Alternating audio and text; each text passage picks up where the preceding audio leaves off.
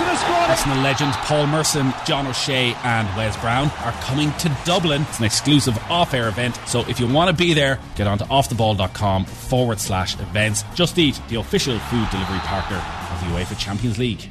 OTB AM with Gillette Labs. Get the ultimate shave or your money back. Neon Night Edition available now.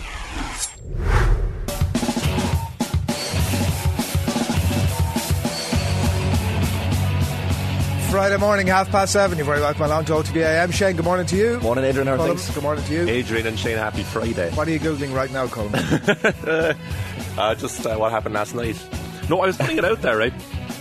I was having this chat the other day with someone, and we were like, how did Mass start? What's the first line that the priest would say? I thought you meant how did someone come up with the idea of Mass? But No, you I actually understand. mean I understand the origins. How does the priest start Mass? Because at the end they were like, let's go in peace to love and serve the Lord, thanks be to God. So we have that.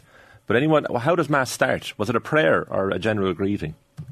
I don't know how this all started, but I do know that 5 minutes ago I picked up the Daily Mail and was devastated to read. I couldn't believe Adrian's face. He hadn't heard the news. I thought he was Such a big part of my college years, particularly. Jerry Springer, the man who invented trash TV, it says here. I would not describe this trash TV. It was such good TV. Compelling TV, has passed away at the age of just 79.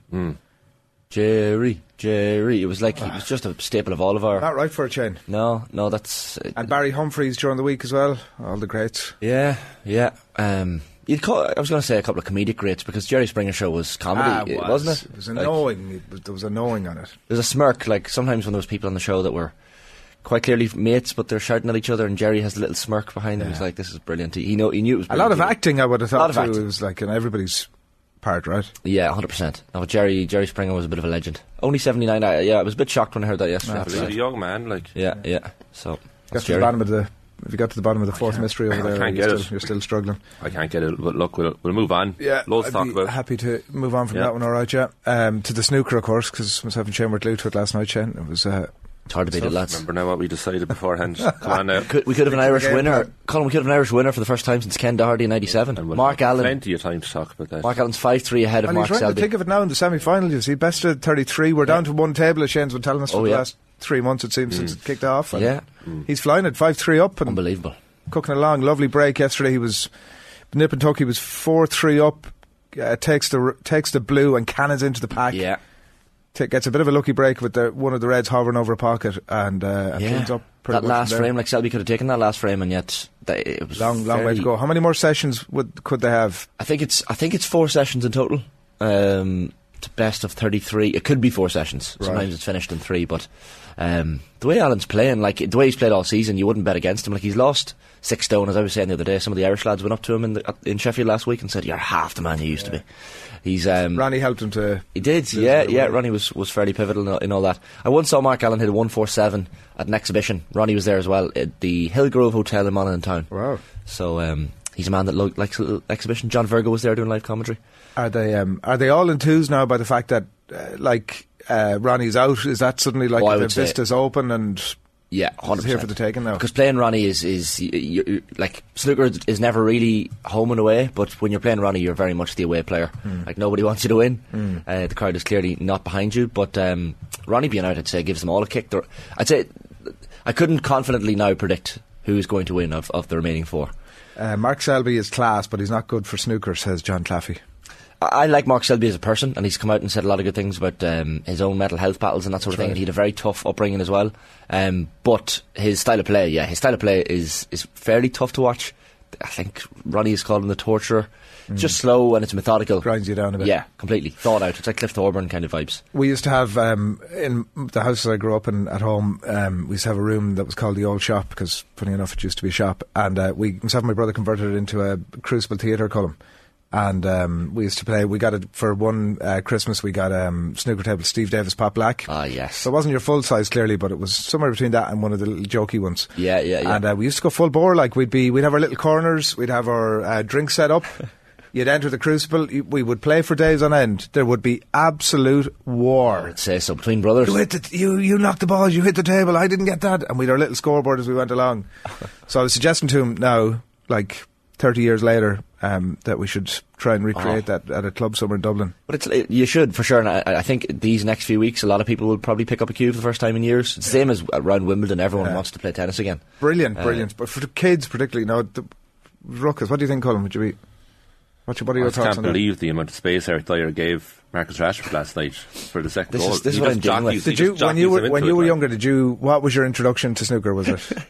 My introduction to snooker, Ken was probably my introduction to snooker. Right. But not the 97 when I was probably just a bit too young, but the 03. And did you start playing off the back of that, like? I didn't play, we had a small, tiny snooker table. I mean one of those tiny little sort the little crap you can't ones. even count that. I know, you travel one nearly, like. Yeah, essentially. And then I would have played, misspent youth, playing pool in the pub with your mates. Yeah. That sort of thing.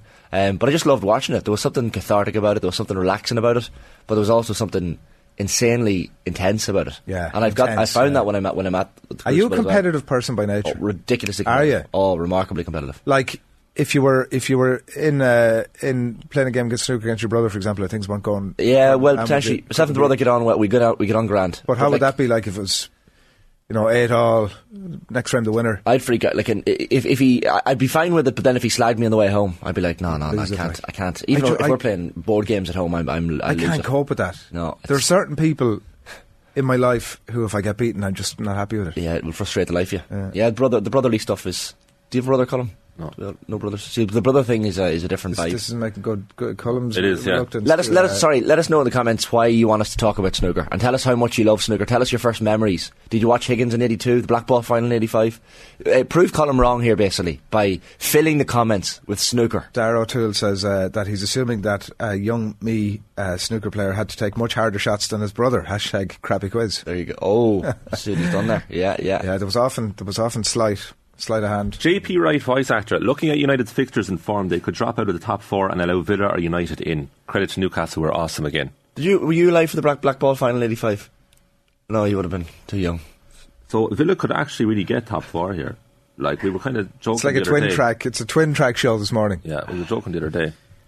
I mean, if we're going to talk about football this morning, it'll obviously have to be the United game last night. United Tottenham. Yo, do you want to call me happy? You happy, yeah? Is this a trend? Is this 2-2 stuff, 2-0 up at half time and fall to crap in the second half? Is this a trend now? Can we...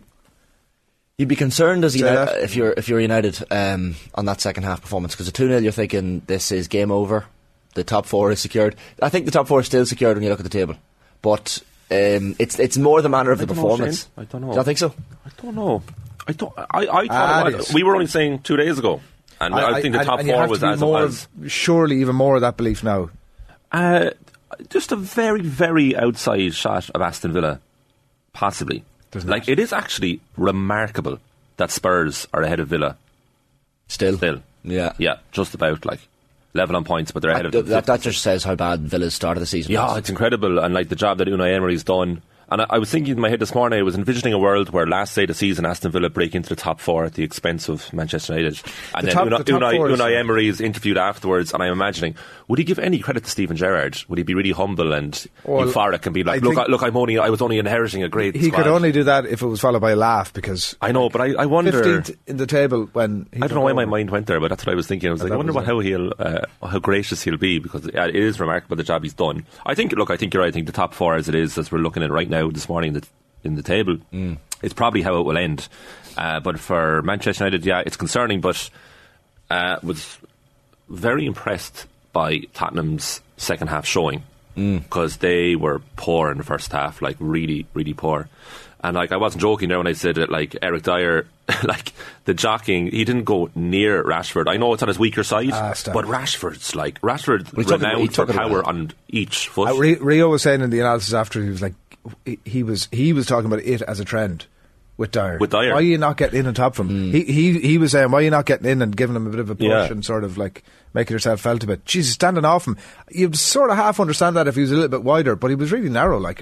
And I don't know, did Dyer think he was further out from goal or had a tighter angle again? But from a United perspective, you're looking at being like, this is probably going to be a goal here. As soon as Rashford got control of the ball and it was a 1-on-1 situation, I think Longley was joining in to help. Yeah. But if Dyer's is showing him down that side, I understand he was like, I don't want him to cut in this right because you'll definitely score then. But that actually, the angle that Rashford shot from is a classic Marcus Rashford angle where it actually is quite tight. But he had such power and accuracy that it would go in. I had no doubt in my mind that he was going to finish that chance. Yeah. The United team just doesn't look the same without Martinez or Varane. Like, it's just and also the shape is the first choice left back has to play centre back, even though he's doing a pretty good job of that, Luke Shaw. So the back four last night is nowhere near what United's strongest team is. Casemiro is slightly falling off the peak of February's form, but as Phil was saying earlier in the league, and he was like, look, it's just blown out of proportion massively, the hoopla around Casemiro, and that he was never that brilliant when everyone was saying he was remarkable. That Sunday Times article was written about him in February being like, one of the greatest midfielders to play in the Premier League. He was brilliant. But also he's not playing that badly anymore. It's just, it's slightly tailored off from reputation that he had in February. Maybe he looked brilliant because of the players that were around him. Like, if you're thrust into that United team, you're going to look good anyway, because there's but a lot of players haven't looked good in the last decade when they are thrust into it that are on paper brilliant players. Yeah. They've fallen into the United culture of mediocrity. I think he actually helped to raise people's games around it, but I think you've already touched on it, Shane, is that like the missing link at the moment is the Varane Martinez partnership or lack of. I think the apology in front of them was the thing that really, got Tottenham into, pulled Tottenham from the fires last night, wasn't it? I was thinking last night, 2-0 down at half time, post apology, where do they go from here? Where do they go from here? Genuinely, like they're 2-0 down. You have Get Levy out of our club coming in from the stands. You have the United fans singing Harry Kane will see you in June. They get booed off at half time. You are thinking, like, it's not hindsight because we called it out during the week. The apology was embarrassing. Like, what room does it leave you? Yeah. And I know, look, they come back, they get 2 goals. There's a hatful of chances that either side really could have. There was loads. Ended up winning that game in the end, but they're both so dragged down by their own mediocrity. It feels like they're unwilling to reach out and grasp the level of victory. That's why it was such an interesting game, because there's such flawed sides, the two of them. Oh, completely. And they should be much better than they are, considering what they have resources-wise. But Spurs, what an interesting team. There's never been a 0-0 in the Premier League in the Tottenham Hotspur Stadium. Spurs haven't drawn at home 0-0 in the Premier League since 2017. That's mad, isn't it? And also at the same time, maybe it's not. I don't know what the stats. They're conceding bucket loads of goals. So only Leeds United have conceded more in the Premier League in 2023 than Spurs, and yet they're 5th. So they actually they're a high scoring team if you look at their goals for, like, it's more than most. So you're thinking, geez, if you were to reflect on this campaign for Tottenham, you'd be like, they were kind of Kevin Keegan, Newcastle era, 4-3s and 3-2s, and it was all very exciting. Yeah. But it seems to me that it feels around Spurs that they just lose all the time, and yet they're 5th. But fair play to them for coming back. I feel like if I was a Spurs fan, I'd be saying, I love you, but you are not serious people. They're really, I mentioned it a number of weeks back, that they're a bit of a pretend club. Like, leaning into it here. One has a tendency to maybe overestimate things, right? Or to overstate positions and stuff. What do you mean by pretend club, though? 5th in the table. They're just sort of makey-uppy. They're a great club with great history. I know history. They're a grand club with grand history. Do you know? Who, Tottenham? Yeah. You couldn't say they have great history. You'd never say they were like... If you start to ream off the top 20 clubs in the world, they're not really going to list off the top 20 Tottenham players that we remember. It'd be brilliant. Your lifetime. Well, they'd be great, but I mean, Fulham would have a great history. Not as good as Tottenham as well. Georgie Best somewhere along the line. Well, yeah, you throw him in. Yeah. I don't want to be triggering Tottenham fans this morning. They are a very good club with a very good history. Yeah, just their actual history. Like they won the European Cup, Winners' Cup. The Logan Roy quote feels appropriate. They're just not. I love you, but you're not serious people. Oh, that's what you were quoting. Oh, yeah. But they won the UEFA Cup twice, European Cup, won the FA Cup a number of times. Jimmy Greaves, was he a Spurs player when he scored? You can't winning the FA Cup a number of times is no recommendation of being a great club. Back in the day, that was a big deal. Yeah, it was. It was big now. But I just think to cast aside them as being kind of like a bit meh. They are. I don't think so. I think they flatter to the sea so often. Your buddy called it out years ago. Who's that now? It's only Tottenham. Oh, it's only Tottenham. Well, he was quoting Ferguson, but yeah. John Smith in the comments says Colm got up on the wrong side of the cot. Yeah, he sure did. Brian says Liverpool's run is handy. Is it the wrong side of the cot when it's the same side every morning? I only have one side to get up on. Question. Right. You know what I mean? Well, it was the wrong side today. No, I thought it was totally fine. Grant. Liverpool's run is handy aside from Villa at home. United have a few tough games left. Final spot is still open. Will Shane take back his comments on Arsenal season if United don't get top 4? Obviously. Like, my point, it was dependent on United finishing. I said I would rather United. Okay, so are any Arsenal fans out there actually going to tell me that, say for example United win the FA Cup?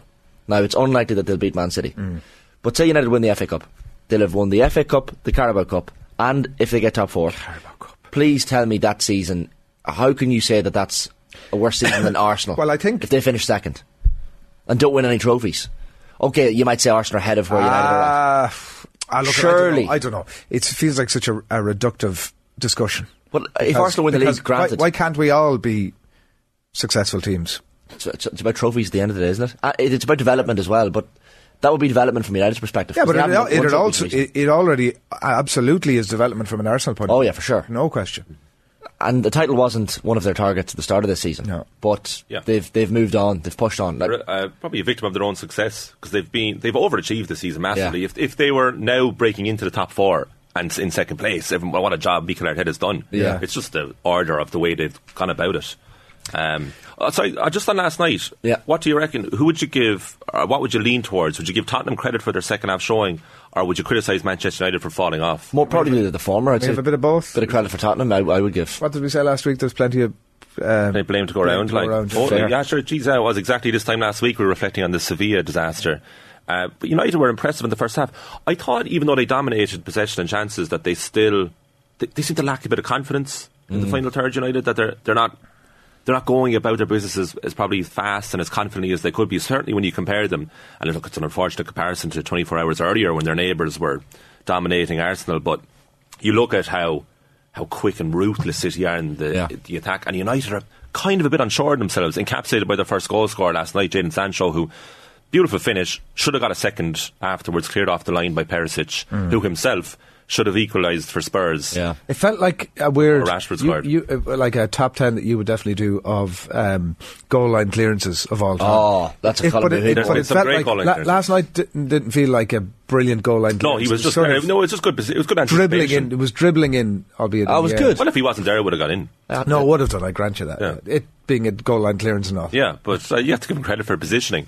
Actually, the reason it wasn't so exciting was because of his anticipation. It's a fair point. David Hay was good. A few good stops. Bruno Fernandes as well has been impressive in recent weeks for United. When some players haven't. It's his longest run without a goal at the club. Do you think he's been impressive? I think he's been a fulcrum in the last few weeks. Like, United haven't been good last few weeks, but Bruno's been one of the players that has probably stood up a little bit more. He still wrecks my head and annoys me. I can't imagine how opposition fans feel. Well, I think everybody was saying that the collapse against Sevilla wouldn't have happened if he was there, and then obviously you see last night and you're like, well, I don't know, he was there at Anfield when they lost 7-0. He was very much there. Yeah. That was a collapse. Just before we move on, lads, Everton, they're in serious trouble here. Like, I really thought probably gone. Really thought they'd stay up, and then I was looking around at their players last night, and I was going through them individually, and I was like, yeah, I could see him in the Championship. Could see him. Do you know what was be a complete? So they're what? So Southampton on 24 points, they're gone. Everton on 28 points, second from bottom. Leicester City on 29, and then you have the teams above that: Forest on 30, Leeds on 30.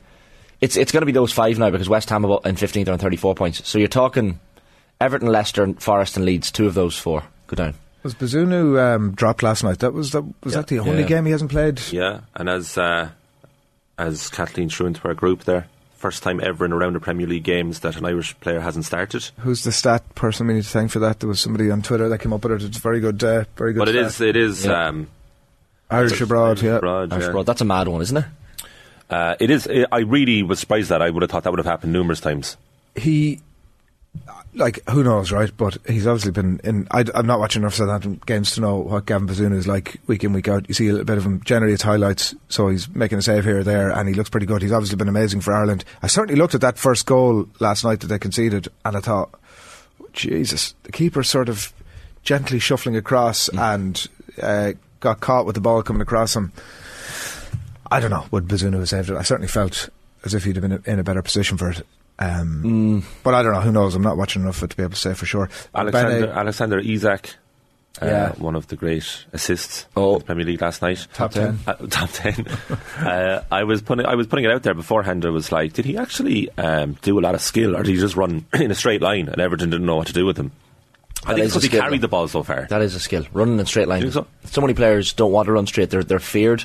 Run for goal. That's something you're told in mini leagues when you're 7 or 8. But like, it's hard to run in a straight line because it's the most obvious line that you can run, and you assume that somebody's going to take you out. So actually, the skill of pretending that you're going to take a different angle, is probably as totally. And I think there's actually a lot to be said for, like you said, Shane, you're right. Like, you should really just go direct at goal, but if you consistently lose the ball that way, you're going to lose your confidence as well. It's like, I keep on getting dispossessed because I'm going straight for goal, which I think is a lot of players take the circuitous route to avoid that confidence hit. It's like, if I go out wide and I get tackled, I'll probably go out for a throw or something, or I'll get something for it. But if you go all out down the middle, which was actually, that's why it was so remarkable to watch Erling Haaland against Arsenal, where he just had no respect for them and went right down the middle of them consistently, and Arsenal were getting destroyed as a result. Now, Haaland, I know, is a freak of nature, but I'm surprised more players don't do that and have more confidence, but it just goes to show 'tis all in the head.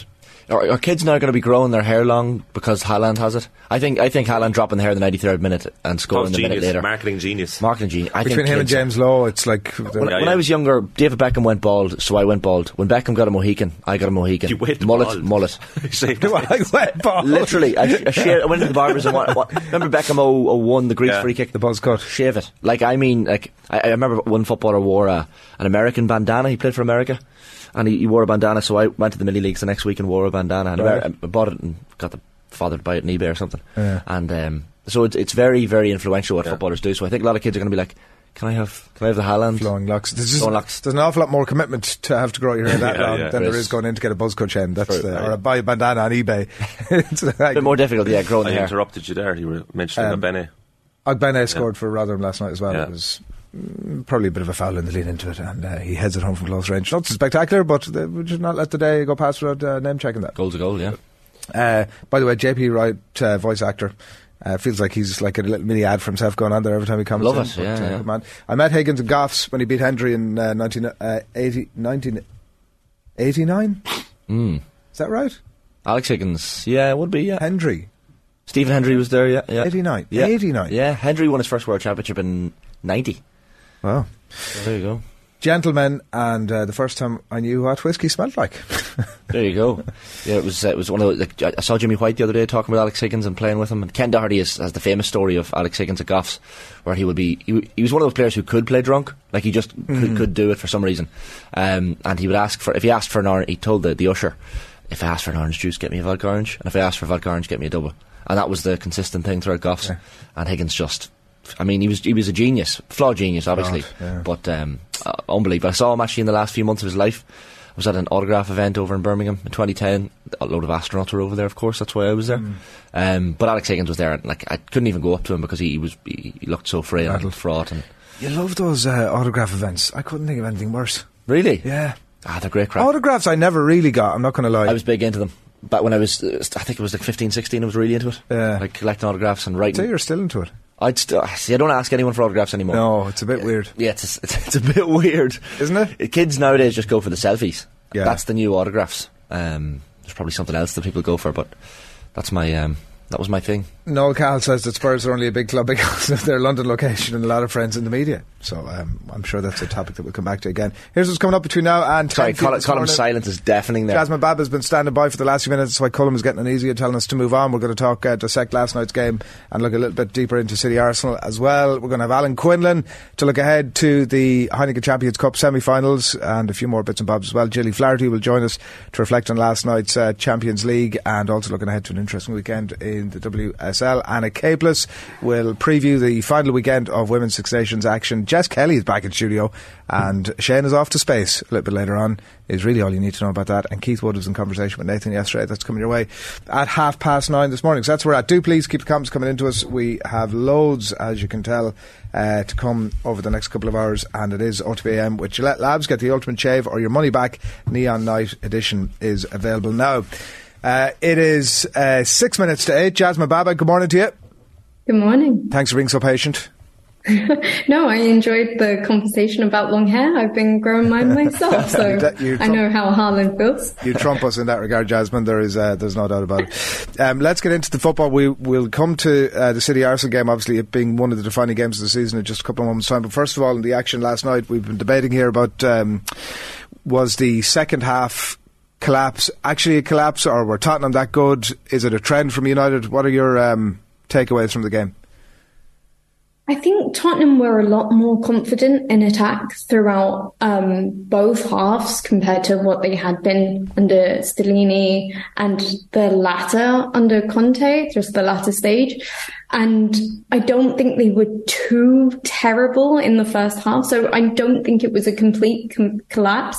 I think Tottenham's defence was just a little bit blindsided in that first quarter.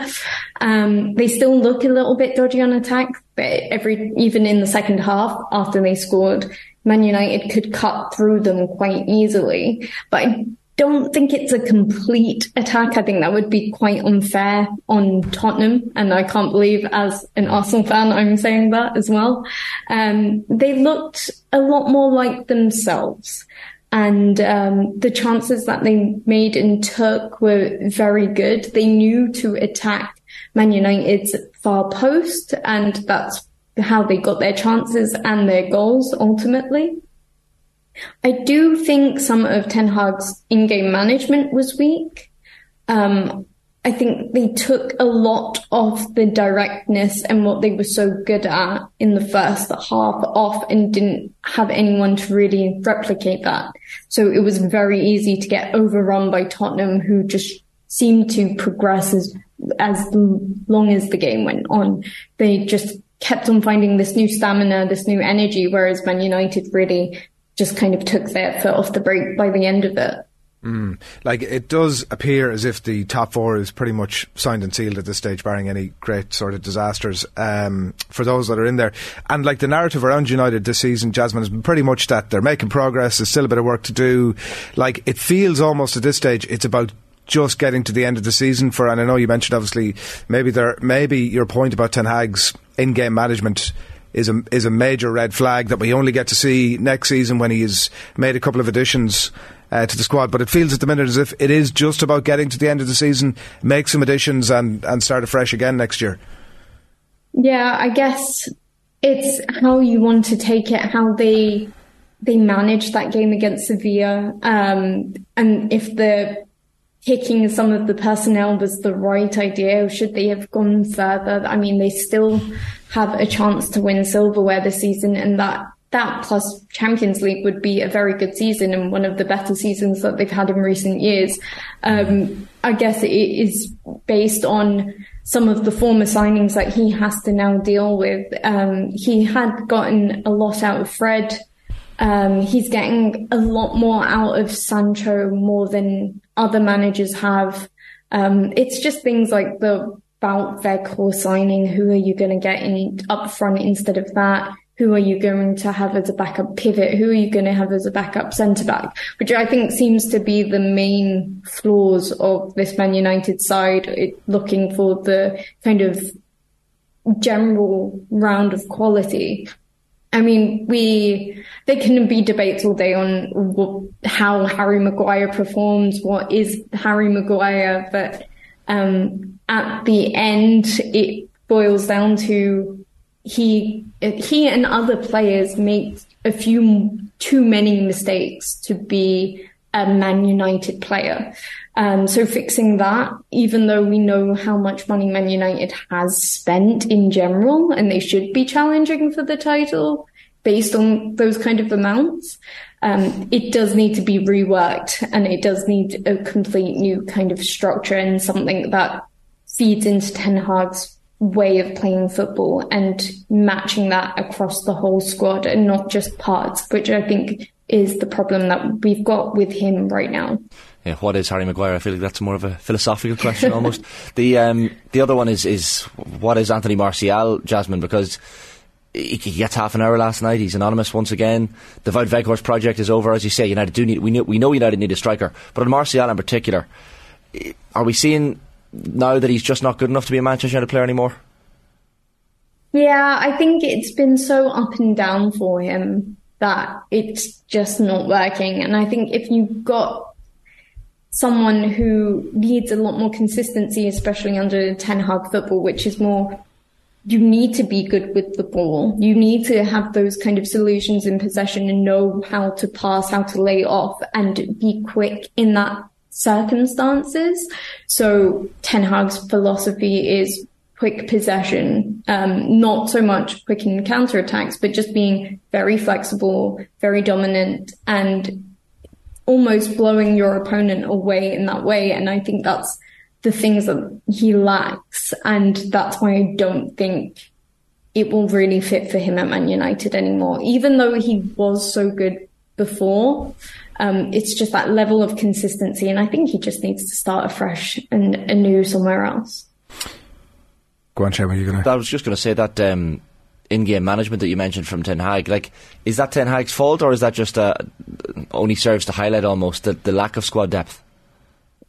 I think it's a bit of both. I didn't really see the point of taking off Jadon Sancho, who had been a lot better, or one of the better players last night, and Wan-Bissaka, who, even though it's not completely his fault, I felt like he gave a lot more defensively. And even though Spurs were making a little bit of headway into the final third, I think some of those, it felt like some of those changes were based more on, we need fresh legs rather than actually defensively, tactically, those players that he took off were probably better fitting to deal with Tottenham's ever-growing energy. So I think it's a bit of both. I think he probably did need to make changes, but those changes are down to how the squad development has become and how in certain areas has lacked. Because they could have scored another few goals, but they have a problem in their forwards where sometimes they don't get the most clinical forward that they have. So if you want to take off someone like Rashford, if you want to take someone off like Sancho, who else do you have in that team? That's the kind of problem that they face. There's no one to really hold up the ball for them anymore and go on to score. It's so unbalanced. Unbalanced is a good word. They don't know. They have that first plan of action, and if they start to feel the tide change, they don't really have the players to back that up in the second half as substitutions as their starting 11. We're still obviously trying to make sense also of the game from the previous night. The temptation of wanting to say, like, it felt like a combination of Arsenal's slide and City's ruthlessness to a degree, but I mean, I think the overriding takeaway really at the end of it when the dust has settled is that there isn't really a team in the Premier League at the minute who can lay a glove on City. Do you go with that? Yeah, domestically it is so hard to challenge Man City. I feel like some of the kind of narratives around Arsenal of it being a failure because they dropped from so many points ahead now to what will probably lose the title. I don't really agree with that narrative. It was never Arsenal's to compete with Manchester City in the first place. I don't think anyone can compete with this Man City side.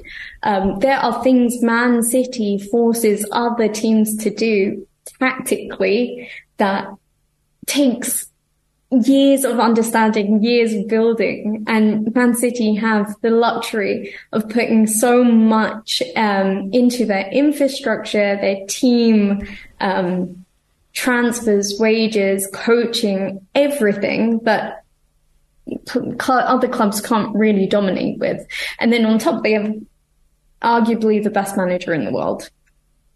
So if we look at the last match against Arsenal and Man City in February, Man City were closer, even though they won 3-1, they were closer to losing that game. The Silva at left back that was very vulnerable to Arsenal's attack, especially Saka, who ran circles around him. They changed their formation from what has been a 3-box-3, especially against the Bayern match as well, which is what I thought they were going to go with, to more of a 4-2-1-3. And they realised that Arsenal's 10, in this case Martin Ødegaard, couldn't cover two pivot players, so they played with 2 6s instead of 2 8s. De Bruyne says that himself with what Pep Guardiola said. So they went with Gundogan and Rodri instead of De Bruyne and Gundogan. So Martin Ødegaard couldn't cover these two pivot players, couldn't break through them. So Arsenal's tactic was to push up another one of their 6s, which was normally Xhaka.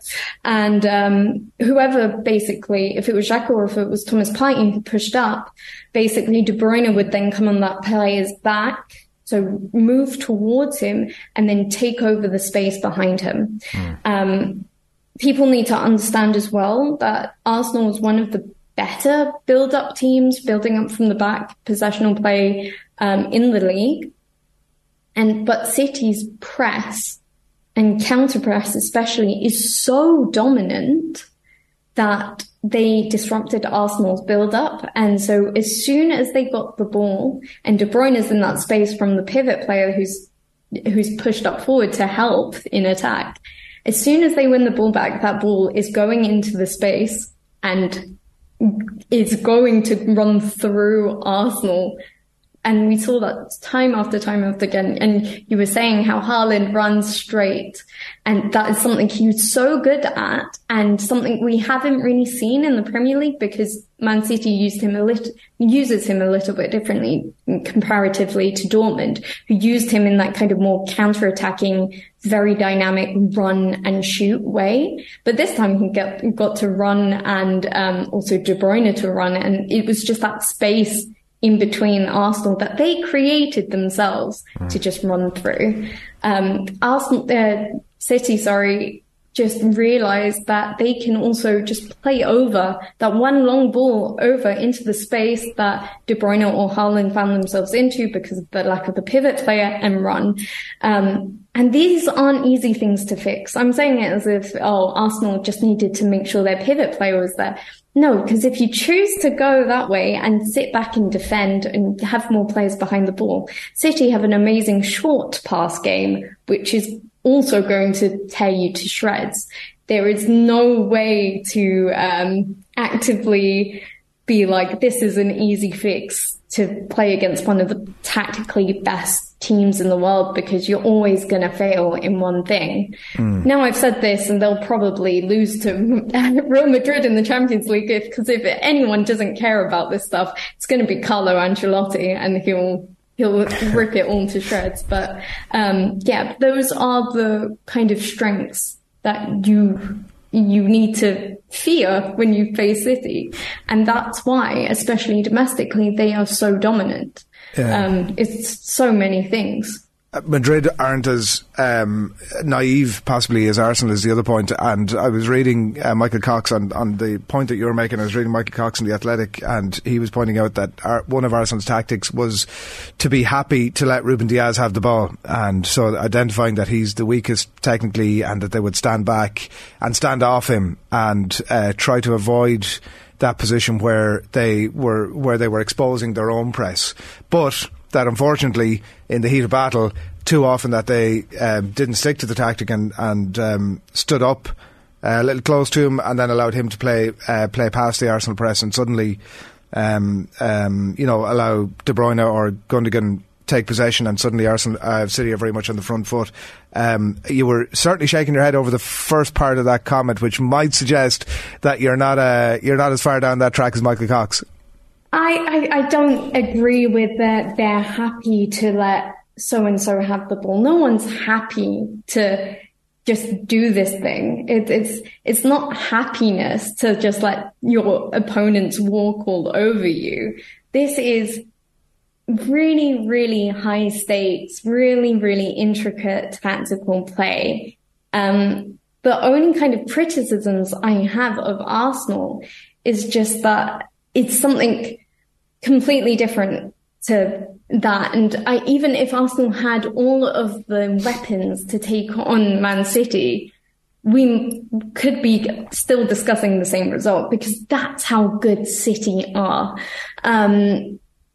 Arsenal can't overplay So Arsenal in build-up, they could have a lot of possession, and they got to a certain point where, you know, City's press is so good, blocks off the passing lanes, and all of a sudden Man City interject Arsenal, and then, as we said, play the ball into that space where Gundogan, De Bruyne, Haaland is, and break. But the fact that it even gets to that point is so intricate, and it's not just like, oh, Arsenal lose the ball too easily. It's City is so energetic in breaking Arsenal's build-up play and having the kind of patterns to do so, and being the best team in the world. This is a team that just beat Man City, and look, even though the scorelines made it look like City was far dominant, Bayern put up one of the strongest shots up to Man City this season, and they just blew them away. And it's just so many things. I don't think people actually realize how phenomenal this team really is. And Arsenal's goal was never to win the title. It was always to be Champions League. So the squad structure isn't as good as City's. There's still things that they lack that City have. So Arsenal don't have the structure to win the second balls like City did. They don't have anyone with aerial presence to go a second way, like a second plan B. So all of those things have, and that's why I just disagree with, they were happy to give Ruben Dias the ball. To be fair, Jasmine, they were my words, not his. So I know Michael Cox is quite probably in touch with us later on to say, hang on, that it wasn't. I'm not sure they were happy, but they felt that he was the least worst option of all of them. Can I ask you a bit about Pep as well, just before we leave that topic, Jasmine? Because I know Shane wants to talk about Frank Lampard as well. And we'll do that before we wrap. But with Pep, he was crouched down, obviously on the touchline. It looked like he was very much having himself, I think is the football expression that is used these days. Very pleased with his efforts. They're obviously scoring lots of goals. They're not conceding. Looks like the Premier League is probably going to be looked after. We mentioned Madrid. Is it more the same for the run-in? Is it more the same for that game, or are we going to see more tinkering from Guardiola?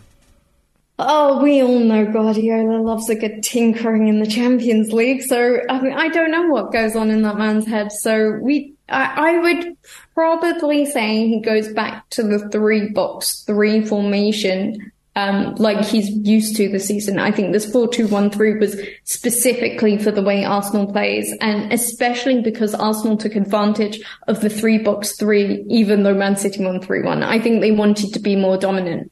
Pep Guardiola always works on wanting to be the most dominant person out there. He is, I would say, I don't know if he would think this was true. He's never going to listen to this anyway, so it's fine. I think he is a perfectionist. I think he wants to be the most dominant, and we saw that so many times under Bayern Munich, even though he didn't get as far as he wanted in the Champions League. And I think that is where he probably found most of his downfall. I still think he goes back to the 3-box-3 because it worked so well against City and, Bayern. And I'm guessing that's what he will go with. I don't think he will. I think hopefully he's learned from the other Champions League tournaments and won't go something new, something different, because the 3-box-3 has been working so well for him. And obviously Real Madrid play differently to Arsenal, so I don't see him going with that tactic again to break Arsenal's build-up. But yeah, Man City have Haaland on top of that. So yeah, I don't think he'll tinker too much. He doesn't have to, for once. We're bang out of time, Jasmine, but as Adrian mentioned, Frank Lampard is worth a quick discussion because, I don't think that the project and Frank Lampard taking over from Graham Potter has quite gone to Todd Bowley's plan just yet. What are your thoughts on what's happening at Chelsea? They should have never sacked Tuchel. I think we all know that. I don't know how that club's being run. I don't know what their project is. I don't know what they want to do. I find their squad management and who they bought is completely outrageous and bizarre. because you have an unbalanced squad. You have a coach who's not good at finding personal roles, and basically no tactical structures to his coaching. I've talked about this on the show before, when Lampard was coaching Everton, and it will take a very strong plan, a very dedicated manager to get them out of the mess that they're in right now. And I mean, they still mathematically can go down, I think. So, it's very, very bizarre what's going on there. Jasmine, thanks a lot. Thank you so much. Thanks a million, Jasmine. Baba on the line there. Shifty Lad says, Manchester United substitution is pretty poor last night. What happened? Fred, lads, and Martial might as well have been injured still, as he was anonymous. Paul Pogba, Red Devil, Ten Hag. In-game management has been questionable all season, but it exposes our lack of depth. The 3 or 4 subs need to go in the summer anyway. Martial, Fred, Harry, Veg need to go. Right up. Alan Quinlan is going to be with us next. It's gone 8:15 OTB AM. You're very welcome along. It's Adrian and Shane with you until 10 this morning. Plenty to get to. Do keep those comments coming in. Some live wires on the comment line this morning. We'll come back to those over the course of today. Alan Quinlan, good morning to you. Morning, lads. How are you?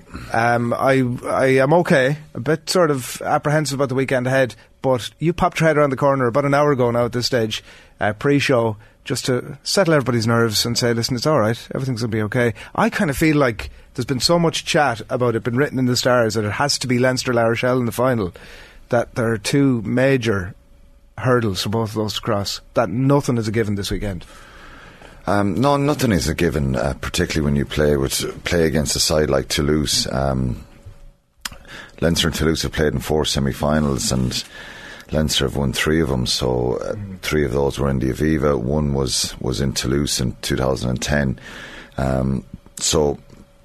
And I think based on what we saw in the pool stages, Leinster have played better rugby. You know, they dismantled Racing in that first game back in December, if you can remember that. They were outstanding. Gloucester bought a second string team for round 2, 57-0 in that one. Then Leinster went to Gloucester and they had a full team and again scored 49 points. So they were brilliant in the pool stages, and then beat Racing, beat them 36-10 in Dublin. So in the pool stages, Leinster were brilliant. Stuttered a little bit against Ulster. Conditions were really poor, but demolished Leicester then in that quarter final there a couple of weeks ago as well. So they're a side that are just very, very difficult to stop when they're on song. People keep going back to last year's final and the Bulls game in the semi-final of the URC as well, and maybe the previous year when La Rochelle beat them, and there's a bit of a template there to stop Leinster, but it's very difficult. I think they will have learned a lot. Their pace, their accuracy, the lines of running, all that kind of stuff are just sublime, so everybody knows their role inside out. And then you look at Toulouse in the pool stages. You know, in round 1 they beat Munster in Thomond Park. Then they beat Sale pretty convincingly home and away. In fairness, that was impressive. Strong physical Sale side who can disrupt you. And you look at round 4, Munster could have beaten them in Toulouse. So I think on form you'd probably look and say that Leinster are in a better place. But I think the last 30 minutes probably against the Sharks in the quarter final, some of the tries they scored, the offloading, the pace, and we know they have those X-factor players. So if you put the players down on paper and kind of match them off against each other, it's 50-50. Yeah, pretty even. It is, because half and half really. If you were to select 15, there'd be half Toulouse, half Leinster. On that, right, I was sort of thinking as you were chatting there about players knowing their roles and the experience of being there and all that stuff, but then you take obviously James Lowe's out of the mix. Johnny Sexton's not in the team. I see this morning that Robbie Henshaw's a doubt, and particularly when you look at the threat of a player like Dupont, who we have to come to, and watching him a couple of weeks ago for Toulouse, where he plays the vast majority of the game at 12 and looks as if he's been playing 12 all his life. Suddenly there's an argument starts to stack up for Toulouse. Possibly, yeah. I think if Robbie Henshaw was out at this stage, he'd be a big loss, because he's such a great presence on the field. He's so physical and right on that Dupont channel as well. Yeah, he is, and you'd imagine he'll protect Ross Byrne a lot as well. Not that Ross Byrne is a weak tackler or anything, but I just think his presence there, and and obviously it takes a little bit pressure off Gary Ringrose, whose form has been outstanding. James Lowe's kicking game is the loss. I suppose, look, he's a wonderful player as well, James Lowe. He's improved his game so much, and top class international who's a big game player. Jordan Larmour coming in there is an incredible runner. So if Henshaw didn't play, maybe Frawley will play, and Charlie Ngatai. So they have depth across the board there. And they've known Johnny Sexton has been out for a while, and wouldn't be available for this. So they're a side that don't panic. I think it's up front where this game will kind of be won and lost, really, I think, as regards. Because Leinster, I think they can still win off scraps. Toulouse have a side that, are very physically imposing. Their front five are very powerful and strong. Mafu, the second row, does a lot of damage at the breakdown. But and people talking about that game last year a lot, which is very relevant, I suppose, because the psychological damage that may have done to Toulouse. Leinster just blew them away last year, and there's a bit of focus, I suppose, on Toulouse having to play the week before, travel to Dublin, the penalties, the extra time. Munster kind of gave it everything, and it was a very physical game. And that they weren't, they were dead in their legs a little bit for that Leinster Different game. Dynamic this week. It is, yeah. They rested all their players. They went to Stade Francais last weekend, and Toulouse rested. And it's interesting listening to Hugo Mola and reading some of the comments he made, that they've been trawling back over, some of those Leinster games where they lost the Bulls last year, the La Rochelle final, the La Rochelle semi-final, a couple of France-Ireland games. And trying to find any sort of vulnerability or weakness, which is difficult.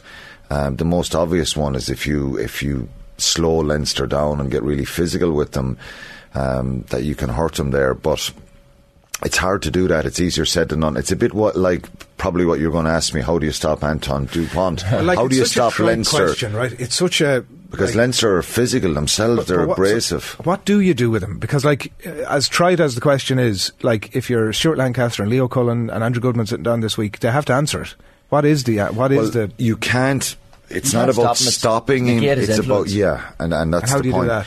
You make sure that both sides of the breakdown are locked and loaded, that players fold around if they hit up midfield, or keep going the same way, that there's enough players on the blind side to keep an eye on him, because if he sees anyone switching off, he'll go.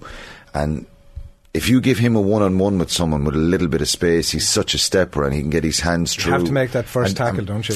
And if you played with Anton Dupont, you think, if I track him, because if he gets the ball, he's going to do something crazy. He's going to spin around, he's going to get his hands through, he's going to sidestep someone.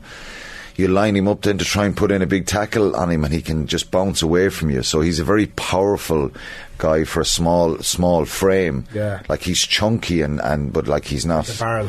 Yeah, he is, and he's so powerful and elusive. So you just have to be careful with him. He runs those upfield lines then if the ball goes wide, and if someone makes a break, he's there in the inside line for passes. So scores a lot of tries.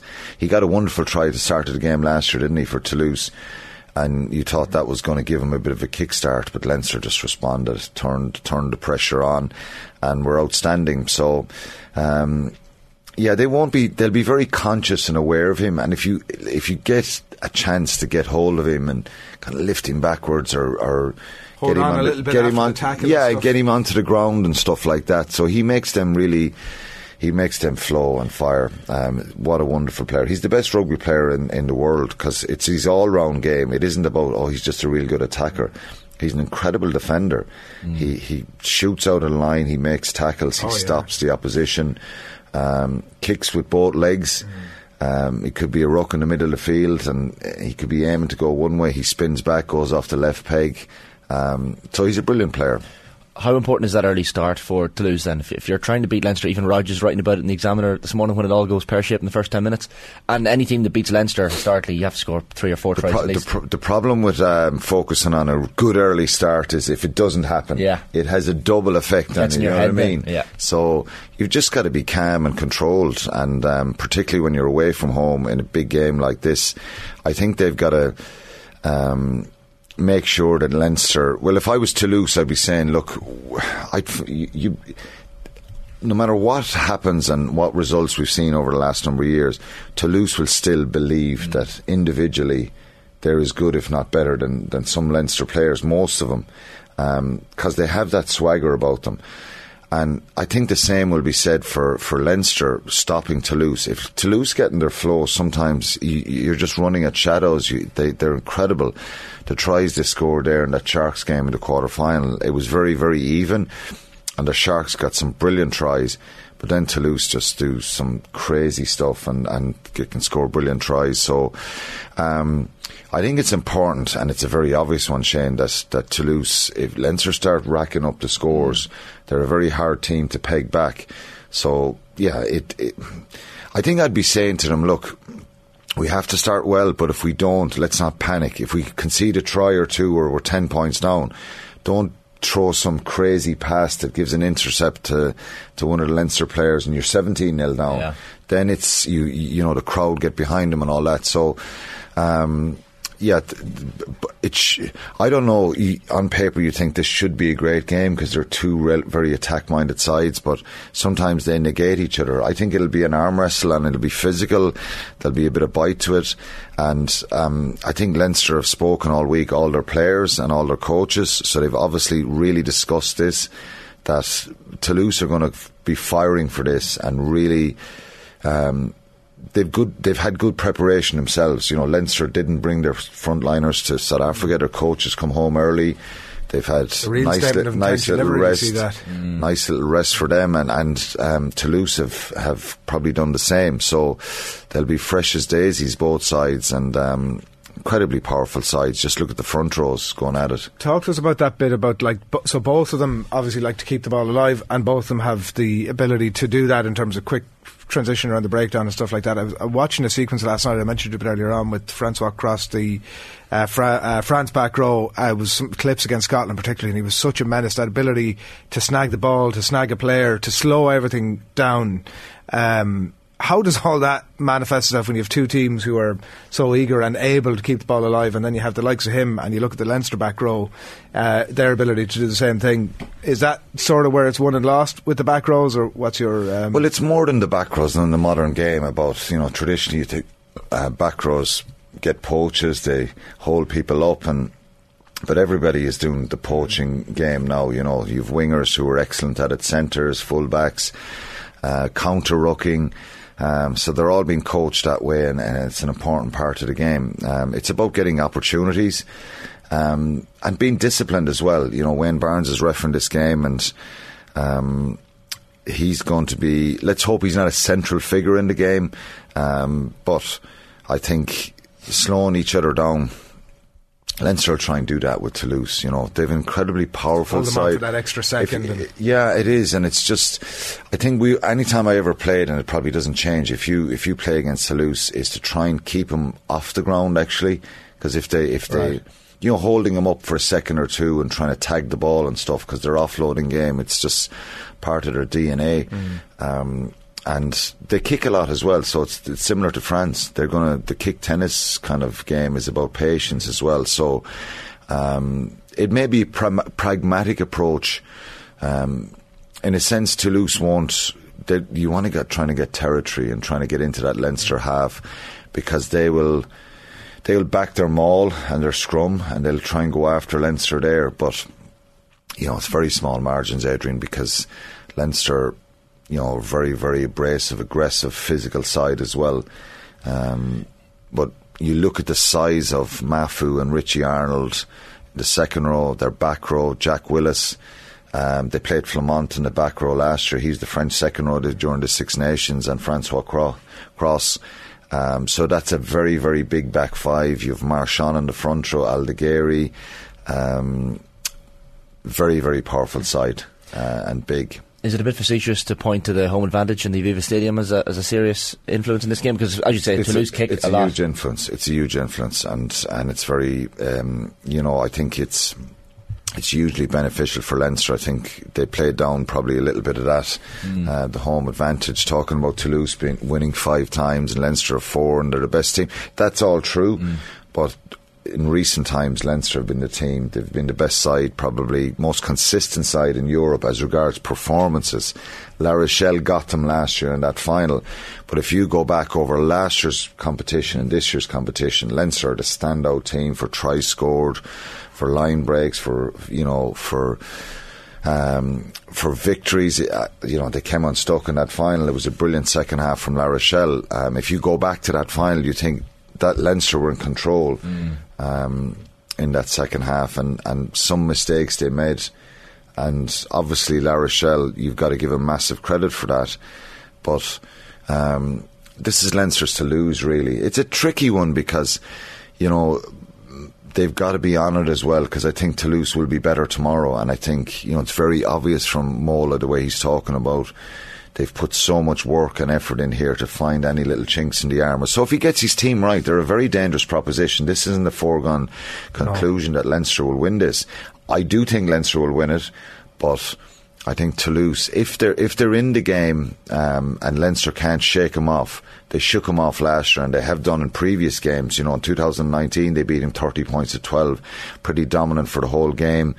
2011, that's back a good bit. Very much in control, even though they only won by 9 points in that game, 32-23. So it's the psychological thing. If they can shake Toulouse off, they could kick on and win it comfortably. If Toulouse are still in this game in 60th, 70th minute, that will be an indication that they're getting a lot right. Leinster are a brilliant side, and they're so balanced, and their control, their accuracy around their passing and all that kind of stuff. So it'll be a really interesting one, but it's a good Toulouse side, and I think it's really intriguing to see, can they cope with the crowd and get a flow to their own game. Because if they get enough of control, even Intimac, Peter Aki is a great stepper in the centre, Malia Cruz in the wing, Ramos has been brilliant. So when you start naming the players, they're incredible. There's going to be a lot of 30 brilliant players out in that field tomorrow. Who are you expecting to come through on the other side? Well, you would imagine that La Rochelle will be too powerful for Exeter. I think the game against Gloucester in the quarterfinals, or in the round 16 game, they probably could have and should have lost that game. And I'm sure Rog would admit that himself. They were poor. Gloucester were brilliant. La Rochelle were back to themselves a little bit against Saracens in the quarterfinal. Incredibly powerful. They played to their strengths and were comfortable winners in the end. You would think. Saracens did come back at them. So Exeter have been a bit of a surprise package in Europe. Not that consistent in the Gallagher Premiership, and you would think on paper, would it been at home, the atmosphere in Bordeaux will be incredible as well. It's not that far away. You go on holidays there. It's only a couple of hours to Bordeaux, so I'm sure there'll be plenty of Exeter fans as well. So I think La Rochelle will probably come through that. Yeah. So we probably will get the final that everyone was predicting. We've come full circle now to say the thing that I'm not sure is going to happen. It wouldn't be great for Dublin if it was La Rochelle Toulouse final, would it? No, so it'd be amazing if it was all it'd be missing. But I think it's Leinster's to lose, really. And just very briefly, because we're bang out of time, Cian Tracy is writing in the Irish Independent this morning that Andrew Goodman is going to stay at Leinster, so that he obviously wasn't named to the All Blacks coaching staff. The Crusaders were trying to get him back. Were in touch with him, but suddenly this coaching ticket gone from a position where they're losing one of the most highly rated coaches in the world to now. I mean, is there a coaching ticket in the world that can compete with it? Well, it's at a different level. Yeah, it is a different level. To lose someone like Stuart Lancaster and get Jack Nienenbauer and keep Goodman, unbelievable. Like Goodman as well. Yeah. So, and you can see then that when you have those quality coaches, I think a lot of the noise coming out of Leinster in the last few weeks about the budgets and all that stuff is down to coaching. It's not down entirely to coaching. They have a really good budget and player salaries, and that's down to their success with all the internationals they have and the way contracts are topped up from the RFU. So, but the coaching as well is unbelievable, and you can see that. You can see players, just their detail is through the roof, and they're an incredibly accurate side. So to have Goodman there again, and it's a statement of intent. why wouldn't you want to?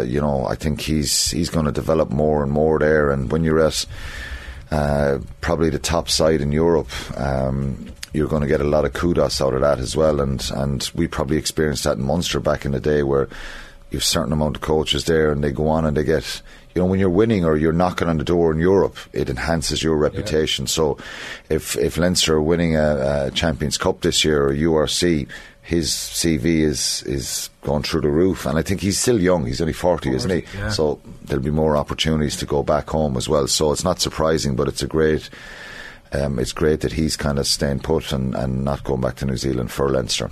Enjoy the games. Will do, yeah. Talk to you next week.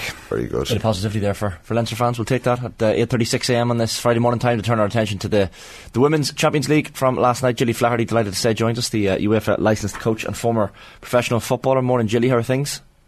Yeah, good, thank you. Yourselves? All good here. Thanks for popping on. I guess we have to talk Chelsea-Barcelona first of all, and Chelsea earning a draw at the Nou Camp, or at Barcelona, the first team to do that in 4 years, which is quite impressive. Not enough to get them over the line into the final, but they've come a long way from that thrashing in the final a couple of years ago. Yeah, and I covered both legs, and you could tell that there was probably a nervousness about Chelsea. I do think that obviously a lot of people have been talking about their previous game and the result and being 4-0 down at half time, and I do feel that there wasn't, I wouldn't say fear, but I think that was in the back of players, management's minds in regards to the way they set up. Listen, Barcelona are one of the best, if not the best in the world, and you have to give them that respect too. But so obviously to go to the Nou Camp, only be 1-0 on the night, it is positive for Chelsea. There is a part of me though that would, when watching the game, I just thought, are you going to go for it? Because, it's the Champions League semi-final, you need to sort of risk it. But yeah, I think Chelsea can hold their heads up high, and listen, Barcelona, like I said, are the best in the world. How impressive was it that Chelsea, regardless of the result over on aggregate in the end, they responded? Like 4 minutes after Barca take the lead, they get the goal back. They're pushing for a winner there in front of 70,000 fans as well. So they didn't let the heads drop when Barcelona took the lead last night either. No, I mean, they kept going for it. But obviously with Chelsea, they played a 3-5-2 over these two legs, which they haven't really done in the WSL. So they have to play a different way. Obviously in the WSL, they're used to having possession of the ball a lot of the time in games, where it was different for them. Barcelona had the possession for majority of the game, and they had to just be patient. But, I mean, Maren Mjelde and Magdalena Eriksson, who have been in and out of the team this year, obviously with Millie Bright and Kadisha Buchanan both being missing, injured, they come in and they were both fantastic over two legs. Like, they dealt with Barcelona's front line incredibly well, and I mean, for me, they've earned their spot, going forward. And obviously people were talking about Millie Bright and Buchanan being two big losses for Chelsea, but Magdalena Eriksson and Mjelde really stepped up. Will it play into Chelsea's hands at all in terms of the title race? I mean, they probably have they don't have the points on the board over Manchester United, but they have those games in hand and an FA Cup final to look forward to as well. So, in one sense, albeit a Champions League final would have been brilliant, but they can now fully concentrate on the domestic trophies. Yeah, I mean, I know the Champions League is the one trophy that Emma wants, and the club want more than anything, but it's just not to be this year. And obviously now that's done and dusted. They have, like you said, they've got the FA Cup final to focus on. I mean, tonight, obviously, Man United and Villa play. Chelsea don't play till next week, so they'll have 3 games in hand on Man United after tonight's game. If Emma's always said about whether the team are best chasing or being the ones leading the pack, and she's experienced both as a manager. So for Chelsea, they're in the best situation because she's going to be a manager who'll say, listen, we just focus on us. It doesn't matter if United keep winning, because ultimately it's in Chelsea's hands to lose. If Chelsea win the remaining games, they'll be champions. But if they slip up, then obviously it's harder to get those points. So they do have the games in hand. And obviously at the moment they're 4 points behind United with 2 games in hand. But obviously that will go to 3 tonight. So it's in their hands to lose. What's your sense of how that plays out, Gilly? Obviously, we've seen in the Premier League how a team have been keeping the seat hot for the inevitable push from another team. Is that the case for this United team, that once Chelsea use up those games in hand, that ultimately they're going to, as you see it, to pip United? Or are United showing signs already that they're the best team in the country? Yeah, I mean, it's very similar. I was listening to a conversation last night where they were saying, two ex-men footballers were saying how Arsenal have led the way in the men's Premier League, but they don't have the experience, whereas City obviously do. And it's a bit similar to the women's game, because a lot of people have been saying about Man United, they don't have the experience of leading all the way. Obviously, last season they led up until Christmas, and obviously then they started dropping points. But people have been saying that they're waiting for them to slip up. But United keep proving people wrong, and all they keep doing is keep winning 3 points.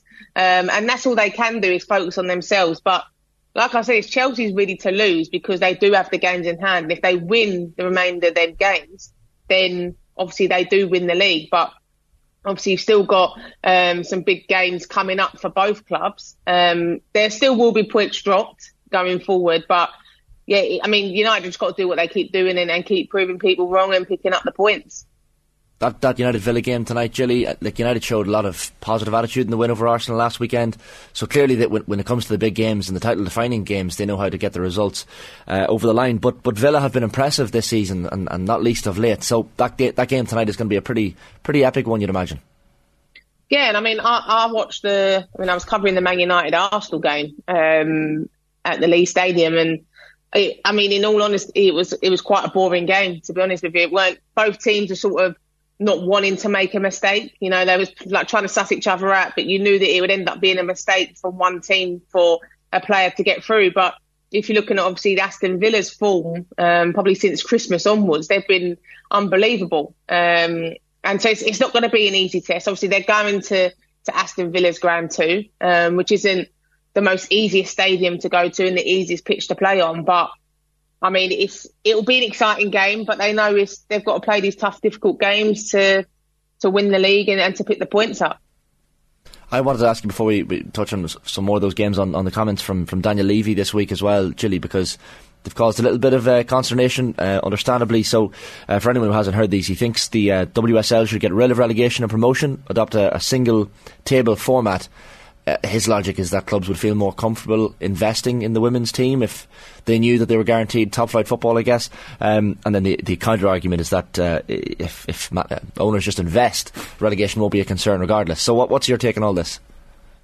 Yeah, well, I mean, I agree with that. I mean, when I saw that come out, I had to be very careful with what I wanted to put something out on Twitter, but Twitter can be a very dangerous place for those sort of things. But for me, my point would be, would he still be feeling the same way if Tottenham weren't in a relegation battle themselves? You know, everyone sort of come out and said he's only saying this because his club, after they have invested in it, because they went and signed Beth England for $250,000 in January.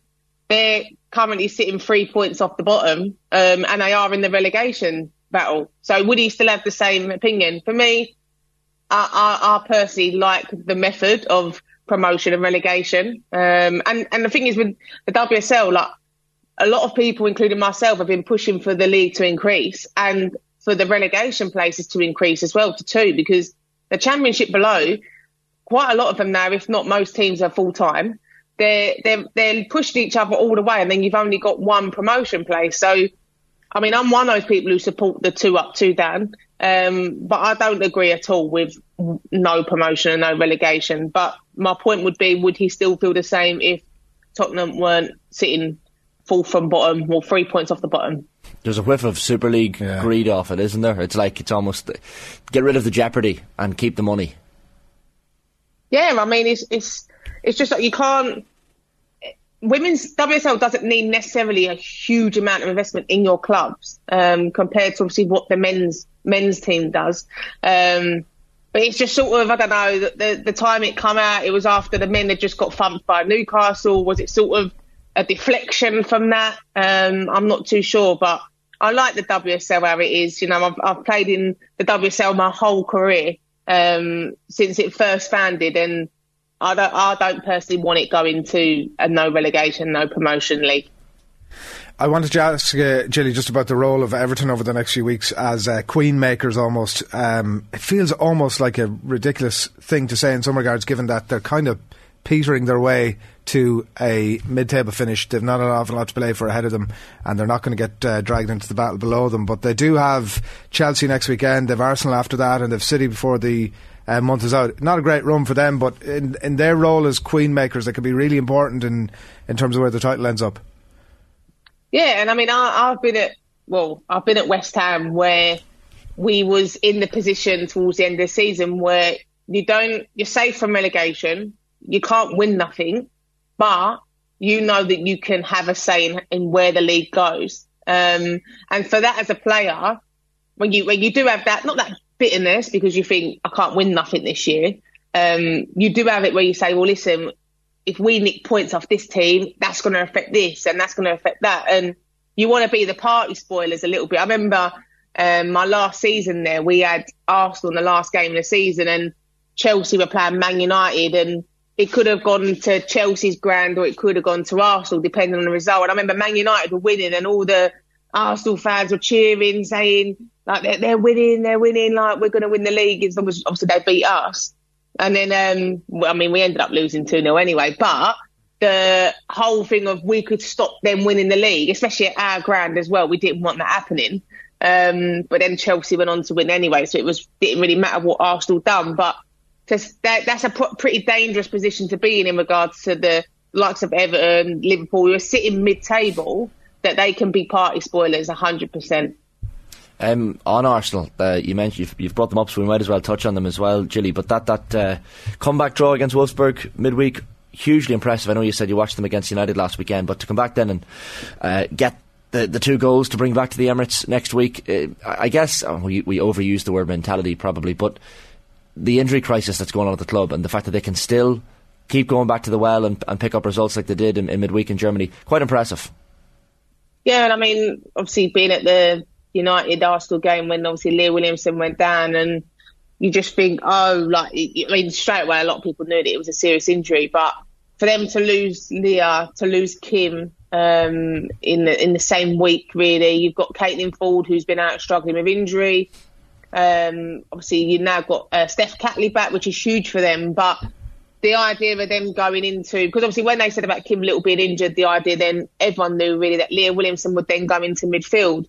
So then to lose Leah Williamson from midfield, you've then got potentially not an inexperienced back line, because Jen Beattie come in, who is a very experienced player and has done the business for Arsenal and for Scotland. But then you're not taking your strength from the centre-back into the midfield because you've now lost her too. So I think going into that Wolfsburg game, again, a lot of people thought they've got too many injuries, it's not going to happen. And then obviously going down, conceding so early and so poorly as well, I think a lot of people thought the floodgates are potentially going to open. But they've got fantastic spirit and fantastic fight to come back into that game, not just to make it 2-1, but to go 2-2.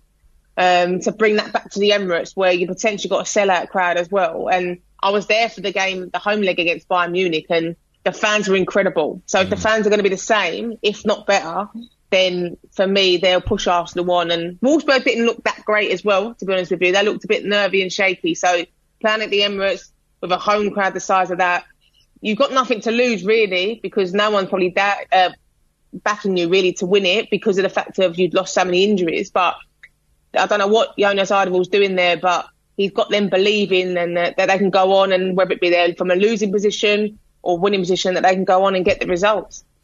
And that's something that's been very impressive from Jonas Eidevall as well. I know he has spoken in press conferences about the fatigue and maybe the calendar as well, and the amount of games that are coming at his team, but the fact that he's managed to get more and more out of this team regardless. And I think the same has been said of Brighton this week in the relegation battle as well. Fatigue is a word that keeps cropping up in the WSL because of the fixture congestion, but teams, especially Arsenal at the moment, seem capable of dealing with it. Yeah, I mean, it is difficult because you look at the other side of things and the fixture congestion, but you look at Liverpool, for example, who they'd played a game and they hadn't played a game for 3 weeks. And I remember when I come on here in January, I think they'd said that they had a month until their next game. So it is the other side of the spectrum as well, where it's sort of, you've got a lot of games for clubs like Arsenal, Chelsea, for example, who are in the Champions League. They're through the latter stages of the cups, compared to the likes of, say, Liverpool, who went 3 weeks and 4 weeks without a game. And not just once too. So It is difficult. And obviously then you're looking at the players from Arsenal and Chelsea who, Man City, Man United, who all go away and play for England and their countries and they play a lot of minutes for their countries too. It's about getting that balance. And obviously it is going into a World Cup year as well. But for me as a footballer, I loved playing games. I prefer to play games than train. But I know I was fortunate enough not to be on the receiving end really of much injuries. But it is difficult, but that's why you have the squads and you have the depth for people to step up. Where do you stand then? Because it leads nicely into that point about the FIFA introducing that mandatory release period to protect player welfare, obviously in the lead into the World Cup. And we saw before the Euros that the experience last year of obviously a lot of teams, England including, getting players in early. What are your thoughts on that kind of piece where I guess the ultimate point is to try and protect player at all costs? Yeah, I do think it's important. I think because of the fact of we had the Olympics, then we had the Euros, because of COVID, then we've got the World Cup, then next year we've got the Olympics again, then the Euros. It's like they're going to have a while until they have their break.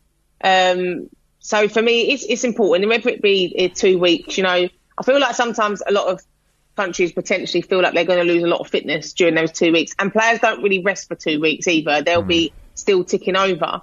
And players are not silly, they can't afford to have 2 weeks of literally not doing nothing because you're going into a World Cup. So they're professionals, they'll still keep ticking over. But I think the mental side of it, like to go from a season then potentially into a pre-tournament camp where you're away for 4 weeks or whatever, it is difficult. And you have to look after people emotionally and mentally as well as physically, because sometimes your body can be fine in regards to fatigue, but mentally you're tired. And that makes you feel even worse physically, but really in regards to loading and stuff, you might have had a quiet week, but if you're tired up here, then it makes no difference really in regards to how fresh you are body-wise, because that will make you feel tired anyway. So we've just got to look after and protect players because we've got a busy few years coming up.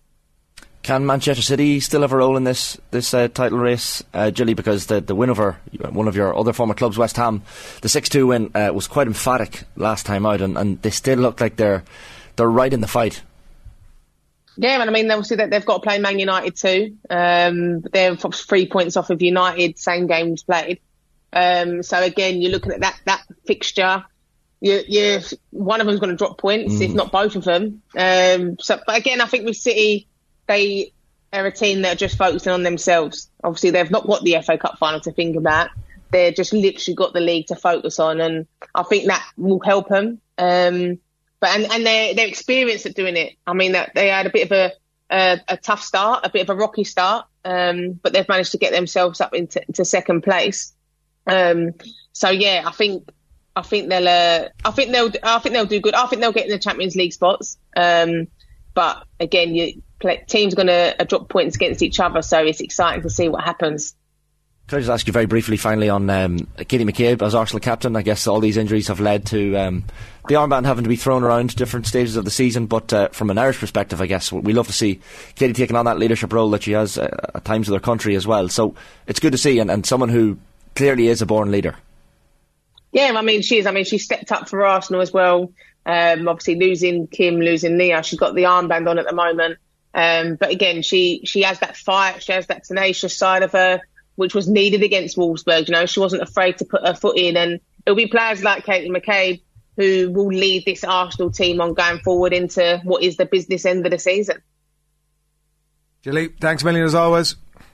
Thank you. Thanks a lot, Gilly Farty on the line to look ahead to pretty interesting weekend of WSL and beyond as well. We've loads still to come. Anna Capel is going to join us in a couple of moments' time just to wrap the look ahead to the final weekend of the Women's Six Nations. We are going to be, a reminder by the way, at 8:55 we are going to be hosting a live UEFA Champions League roadshow in partnership with Just Eat.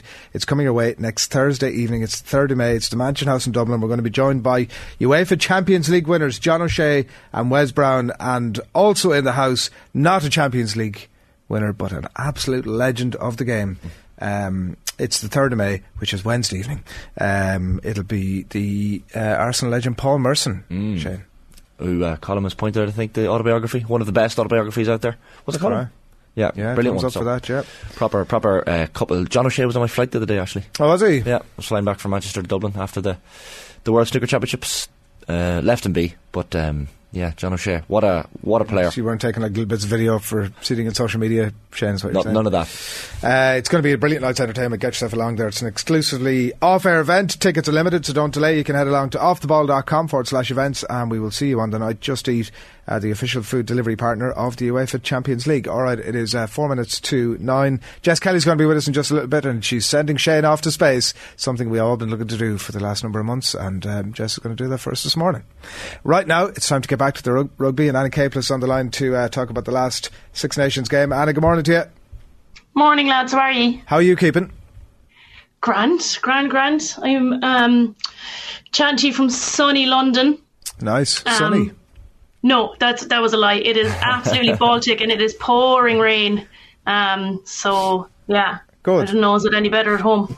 Good. No, it's not much better. That's the make us all feel better about ourselves. Come here. Context obviously is everything in the final thoughts about last weekend, and obviously looking ahead to the weekend coming. And the context around this Irish team obviously is that due to years has been well spoken about and identified of bad planning, that in some regards we were destined to lose those opening four games. Not destined to lose them, but it was written in the stars to a degree.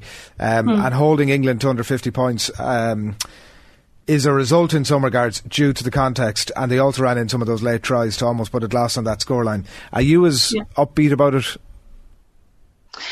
I was at the time. I was when I was there, because you know, when the match started and like England ran straight in after 2 minutes for their first try, my heart was pounding. I was like, oh my goodness, is this going to be, you know, what when people were fearing the worst, you know, 100 points plus score, you know, was predicted.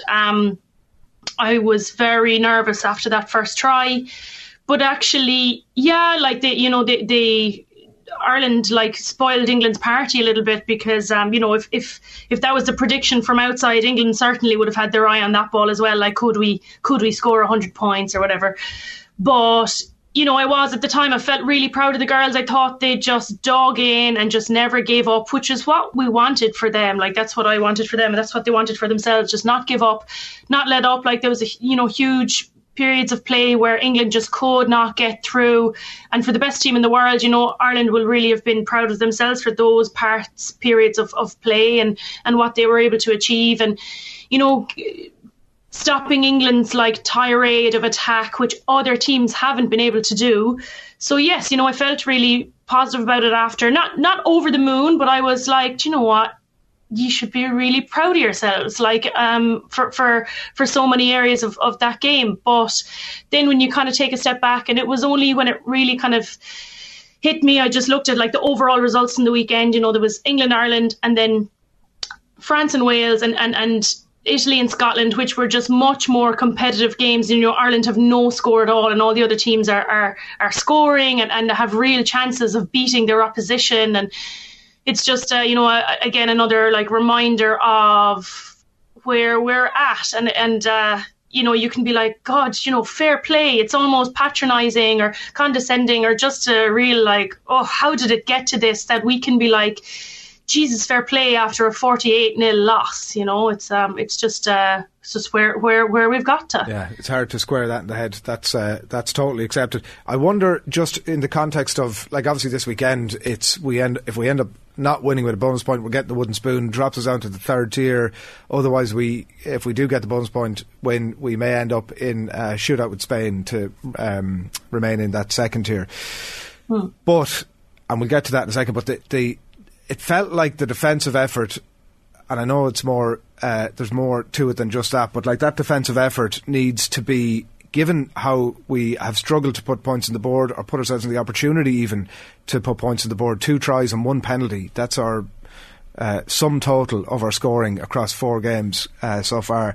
But that defensive effort, how important does that feel in terms of a line in the sand for this Irish group, and in terms of forming a personality for the team? Is that the line in the sand? Is that where we say from here on out, this is the personality of this team, and this is how we're going to approach every game?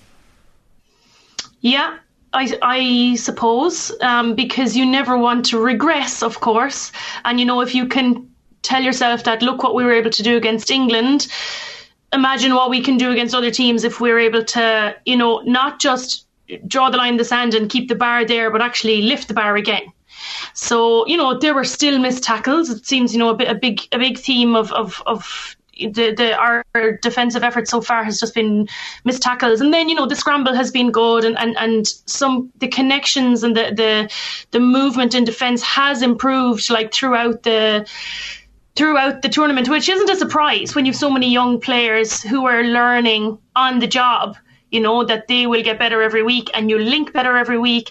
And, that we've got an unchanged side, relatively across the board, unchanged side going into this weekend, which is kind of the first time that's happened, this tournament. So that can only be, produce stronger results in terms of defence as long as they keep the bar there, which I don't, at this stage, last game, you're going to give it everything. I don't think that will drop off. I think they know 80 minutes or however many minutes I'm on the pitch, I know my role, and a lot of those lessons will have come from England and building into that game. So yeah, absolutely. If Scotland want to win, they need to score, and if there's a really determined defence in front of you, you've got to be creative in how you're going to attack that. So I think they'll hang on to that, their defensive efforts really strongly. Some of those tries, Anna, that Ireland are conceding seem to stem from lack of communication between players, and on one hand that's really concerning and worrying, but on the other hand, I guess it's such an easy thing to fix. You'd imagine on paper that Ireland can maybe point to that and see it as something that they can remedy going forward. Mm-hmm.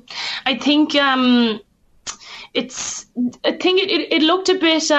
They looked to fill the field a little bit more against England, standing a little bit wider. I found kind of earlier on in the earlier games they were very bunched and very narrow, and it seemed then that because they're so close to the defender next to them, there was kind of ambiguity around whose responsibility the tackle was.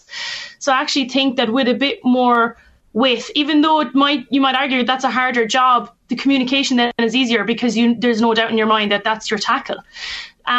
So yeah, that is that's a confidence thing. If you're nervous, you'll stand closer to the defender next to you. But if you're a bit more confident and your confidence has grown throughout the tournament, you're able to kind of go one step further, one step wider, and take responsibility for a bit more space. So that, that confidence as well, grows. And your confidence comes as well from your communication. And if you're new and you're only getting to know girls and you're only getting to know a defensive system, that's really hard to communicate. You can't just bang, this is our defensive system, and we know exactly how to communicate that now. No, that comes from learning, and you learn that through playing. And it would, be nice to have more games that don't affect world ranking or don't affect, things to be played, so we can practice these things. But it just so happened that again we're kind of learning on the job, and the communication comes from confidence, and then your confidence grows through the communication. So it's all one big circle that does seem to they seem to be taking a bit more responsibility now for a bit more space, and that's good. I hope that they can kind of not, I know we said it already, but not drop the bar low again, but just keep it there and keep that confidence. And I mean, maybe some of the same things apply to the attack, Anna, but the one penalty particularly stands out for me. You want to be in an area of the pitch over the previous 4 games where you can try and force a penalty, or you force a bit of pressure on the team, and it's obviously not a great sign, particularly where we're trying to get a bonus point win this weekend.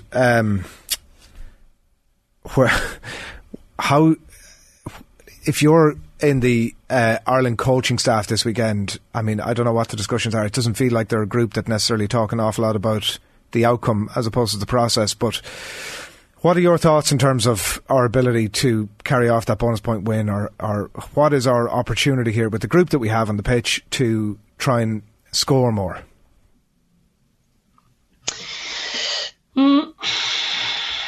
That's hard because there's, and we spoke about this before as well. If you're trying to achieve too many things, in your one week to build up to a game, do you end up kind of not improving anything? Particularly, I think Dan O'Brien's, way of kicking in behind and winning some territory is going to be very useful, and I think they kind of have to use that, and she'll be stepping up to the mark to win them some territory. In terms of decision making around when to kick is obviously still a learning curve as well. But if you're playing down there and you're confident in your defence, and you just want to stay in Scotland's half, they'll be looking for territory and kicking back to them and putting them under pressure, especially with like Aoife Doyle is so quick and Lauren Delaney has been so good under the high balls. What I'm thinking about now is when you win a penalty, are you going to go for touch? I'm hoping that they can. That's what I would usually think, but I just think that there's been so many hiccups in the line out. Are they going to back their line out for driving maul, winning territory, winning ball, even closer to the line if you're going to kick to touch? That's what I'd like to see, but the line out's been a little bit shaky. Well, I was listening to John McKee talk about their line out, and he's saying that they've things that maybe Scotland won't have seen. So I wonder, are they changing their lineouts, or have they a new setup or something? I don't know what he's really referring to there. So maybe that's what they're thinking as well. That they've just got to use their lineout. You wouldn't like to see them be too ambitious in that regard, given how much it's faltered. I would hope any changes are get it in quick and short, and let's see what we can do with that. Yeah, but I think that would have been the plan anyway. Yeah, I don't know. I don't know, because I think that the movement is good, and they're using different options, because all the teams are just defending Nicola Friday now, so you just get in front of her and it's good pressure. But they seem to use Sam a little bit last week more, and so that's another option now that Scotland will have to look at in terms of their homework. Okay, we've got 2 jumpers to defend here. Is there someone else that they can throw up, as a decoy that they haven't done already? But I agree, you don't want to be too reliant on that. So maybe some 5-meter scrum penalty or 5-meter penalty moves, that would be nice to see. Just give them the ball and bang. Especially when you've got Derv running so well and so many strong runners in there. Just a little bit more heads up and play, maybe, is tap and go quick, is the space on, and just making sure that if someone like Derv, runs off on a rampage, that you're the closest player to her, you're absolutely breaking your neck to try and get on her, and that she's not going to get isolated. So that would be nice to see, just front foot all the time, because that's what Scotland are going to do. They'll go quick, they'll look for quick scrum, quick penalty moves as well. So it's kind of, I'm not really sure. I don't know what to expect. I know. We need something to work off. That's the thing. Yeah. And look, we'll see. The bonus point feels like it might be slightly beyond us. A win would feel like a phenomenal, and albeit with the consequences that comes with it, would feel like a phenomenal outcome. Let me just ask you before we go: England, France tomorrow, 1:00, shootout for the title. Which way is it going? I think England are going to do it. I haven't seen England. I thought England were poor last week, and I've never seen England, or at least not this group of players, back up a poor performance with another poor performance. Saying that, I think France will be excited about the prospect, because they have certainly improved. England kind of came in at they knew where they were at. They've been they haven't been building and progressing that much because their level is so high. But I think France came in they've had a few shaky performances, but then they've kind of grown in confidence. So that confidence will be very strong for them. In a way, head says England, heart says France, just for a big fight. I just would love an unbelievable performance from both teams for the 55,000 people that are coming. So, well, I'll go England. just cause I think they deserve it after losing the World Cup final. They think they deserve a bit of silverware. We'll hold you to that. Anna, thanks a million. Enjoy the games. Thanks, lads. Thanks, Slán. Anna Capel Slán on the line there. Ahead of that final weekend of games, Jess Kelly standing by to send Lon Shane off into space. which many of the person been doing. Got me NASA sticker here ready to go as well. Hey, there you go. Did want to mention before we get into that, just interesting stuff across the back pages today, including this one in the Irish Independent. Colm Keys is writing it up, and it's in some of the other papers as well. Tip fan set to accept ban for chin comment, and the headline led me into the article, Shane, I'm not going to lie, with the idea of the potential that he wouldn't accept the ban, or that there'll be some sort of appeal here, which seems kind of remarkable in itself. But he's accepted this 48-week ban for racially abusing Lee Chin. It's an embarrassment of a ban. It's within the regulations. It's the maximum ban that can be handed out. It's embarrassing. It's the maximum ban for racist abuse, no matter how severe. If that's 48 weeks international games, what are we doing? Like, it doubles up if there's a second incident, which is still less than 2 years. Like, if there's a second incident, should we not be looking at something an awful lot harsher than that? We talk about protecting players and respecting players there, but this feels like it's very much short of that. I suppose on some level we should be thankful, because it's not that long ago the ban for the same incident was 2 games. I mean, I don't even know what 2 games represents for a fan, if I'm absolutely honest. Does it... exactly how that plays out, I'm not 100% sure. And on top of that, the 48 weeks can be reduced by half if the person in question undertakes an education course. This is an adult man that we're talking about. It appears to be in his 50s or 60s. I could be wrong about that, but it appears as if he's... I was going to use the word mature, but that's clearly leaving the conversation very short. He's at a charity game. He has had no involvement in the game, and there's no provocation, and he roars in racist terminology at one of the players, and he's going to be back in the stands before October is out. He appears to have shown, I will absolutely add, some remorse. He's written a letter to Croke Park. Lee Chin has facilitated a phone call with him where he appears to have apologised. But I have to ask, what message around our national games that we're sending out, where we decide that a ban of less than a year is enough for somebody who's caught on camera clearly and accepting that he has racially abused a player? What is the correct length of ban for abusing someone on the basis of their skin colour or their ethnicity or their religious background? Like, who knows? And I don't have an answer to that, but I do know that a net result here, if this guy undertakes a course of less than 6 months, doesn't feel like as if it comes close to it.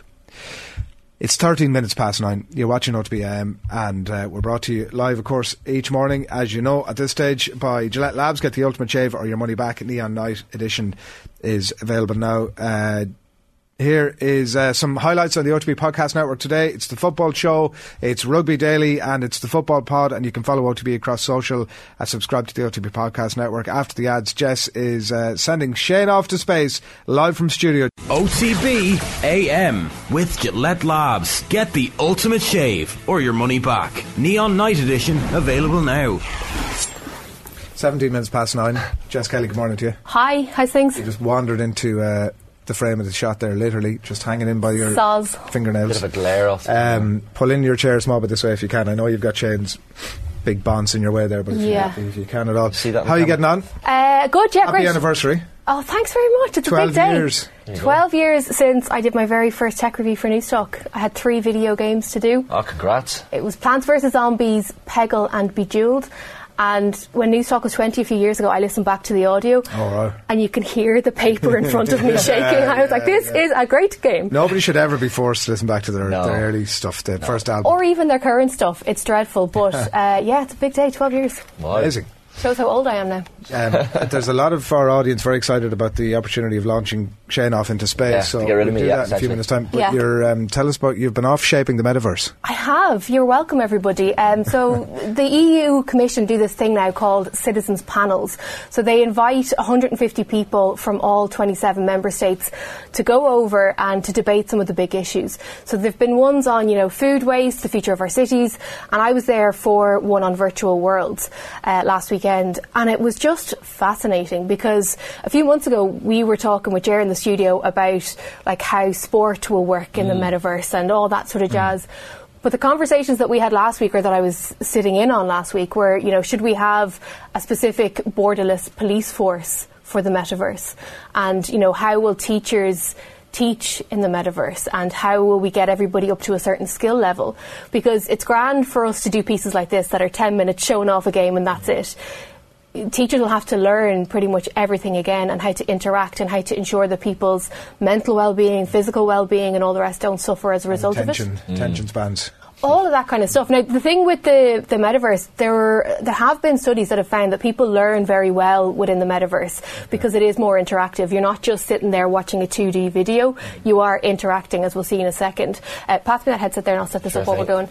And I just found it really interesting because, with social media and all the rest, legislation is still catching up to that kind of stuff, social media that exists today. So to have these conversations going on there now about what the metaverse will look like and how do we police it and how do we mind people within it, I just thought it was really, really cool. And it shows that this innovation isn't going to stop, whether it's called the metaverse and whether the players who are big at the moment are going to be big in the future. We don't know. So you put your little paw through that. Oh my God, this is weird already. Now I know why you were freaking out. Have you never tried it? I've never put on one of these headsets. Ah, no way. I would have gotten something that'll be a bit more. Wow. Okay. This is like almost... all you're seeing right now is the studio you sit in every day. I know, but literally, it just feels because there's the little. Make sure you're holding a controller. Do I press OK? Yeah. We're lifting the curtain here, aren't we? This is How do I press OK? Oh yeah, we probably should have tidied up a little bit in the background. Anyway, not to worry. Oh, there you go. Did I do that? No, that was me. Okay, so I'll just do that again. Oh yeah, what's the crack? You look so different. I am so nervous right now. Are you? I'm a little bit nervous. Are you a big gamer? So you need to no, look around the I room. wouldn't be a big gamer. Okay, so I need you to look around the room entirely and look up and down. So this is what we got Adrian to do the last time. It's called calibration. This is the calibration to make sure that your play area is okay and it's safe and all the rest. So... Adrian, you look well in this universe. Yeah. I mean, I don't look well in the universe, like something like that. Just keep scanning around for a quick second. Yeah. So what we're doing today, just to give people a bit of context rather than just wasting everybody's time, we are testing out a game. It's a Star Wars game, and it is called Galaxy's Edge. This is a game that's been around in a few different iterations for different headsets, and it is. Shane's notes. Oh my word. Yeah, Shane, do you want to just look around? Just keep scanning, yeah. Yeah, all around you. I didn't turn around me, that's it. Yeah, there we go.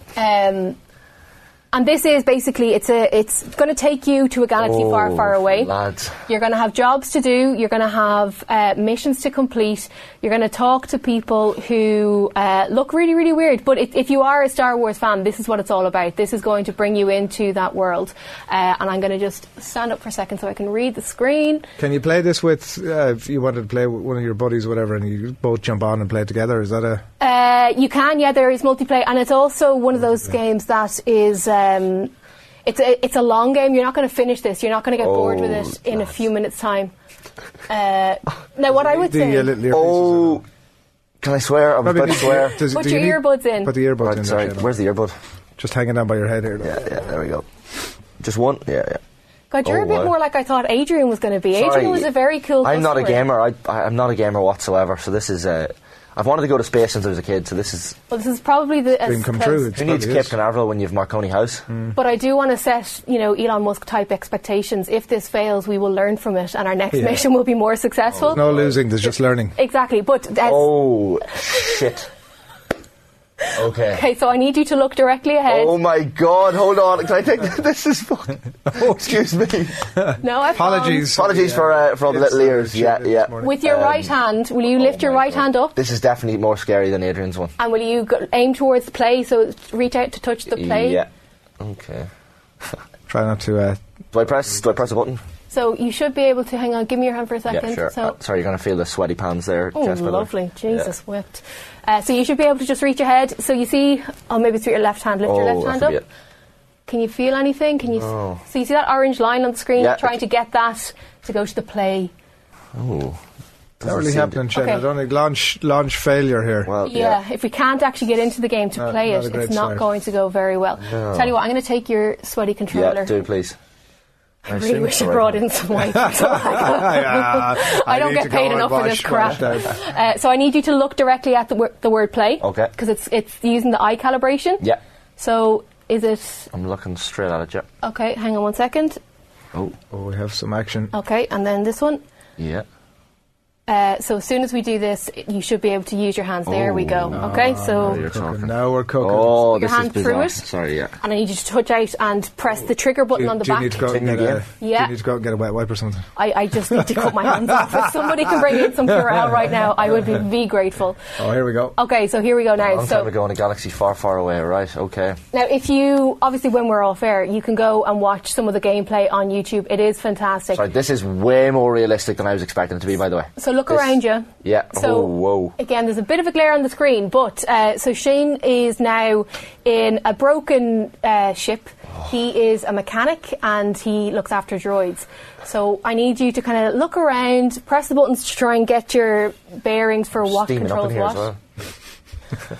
I might have to throw out this whole console afterwards. I'm just not able I'll have for to the grab sweat. So There we go. You can grab things. Whoa. You can move around. I'm going to just move the other mic out of your way.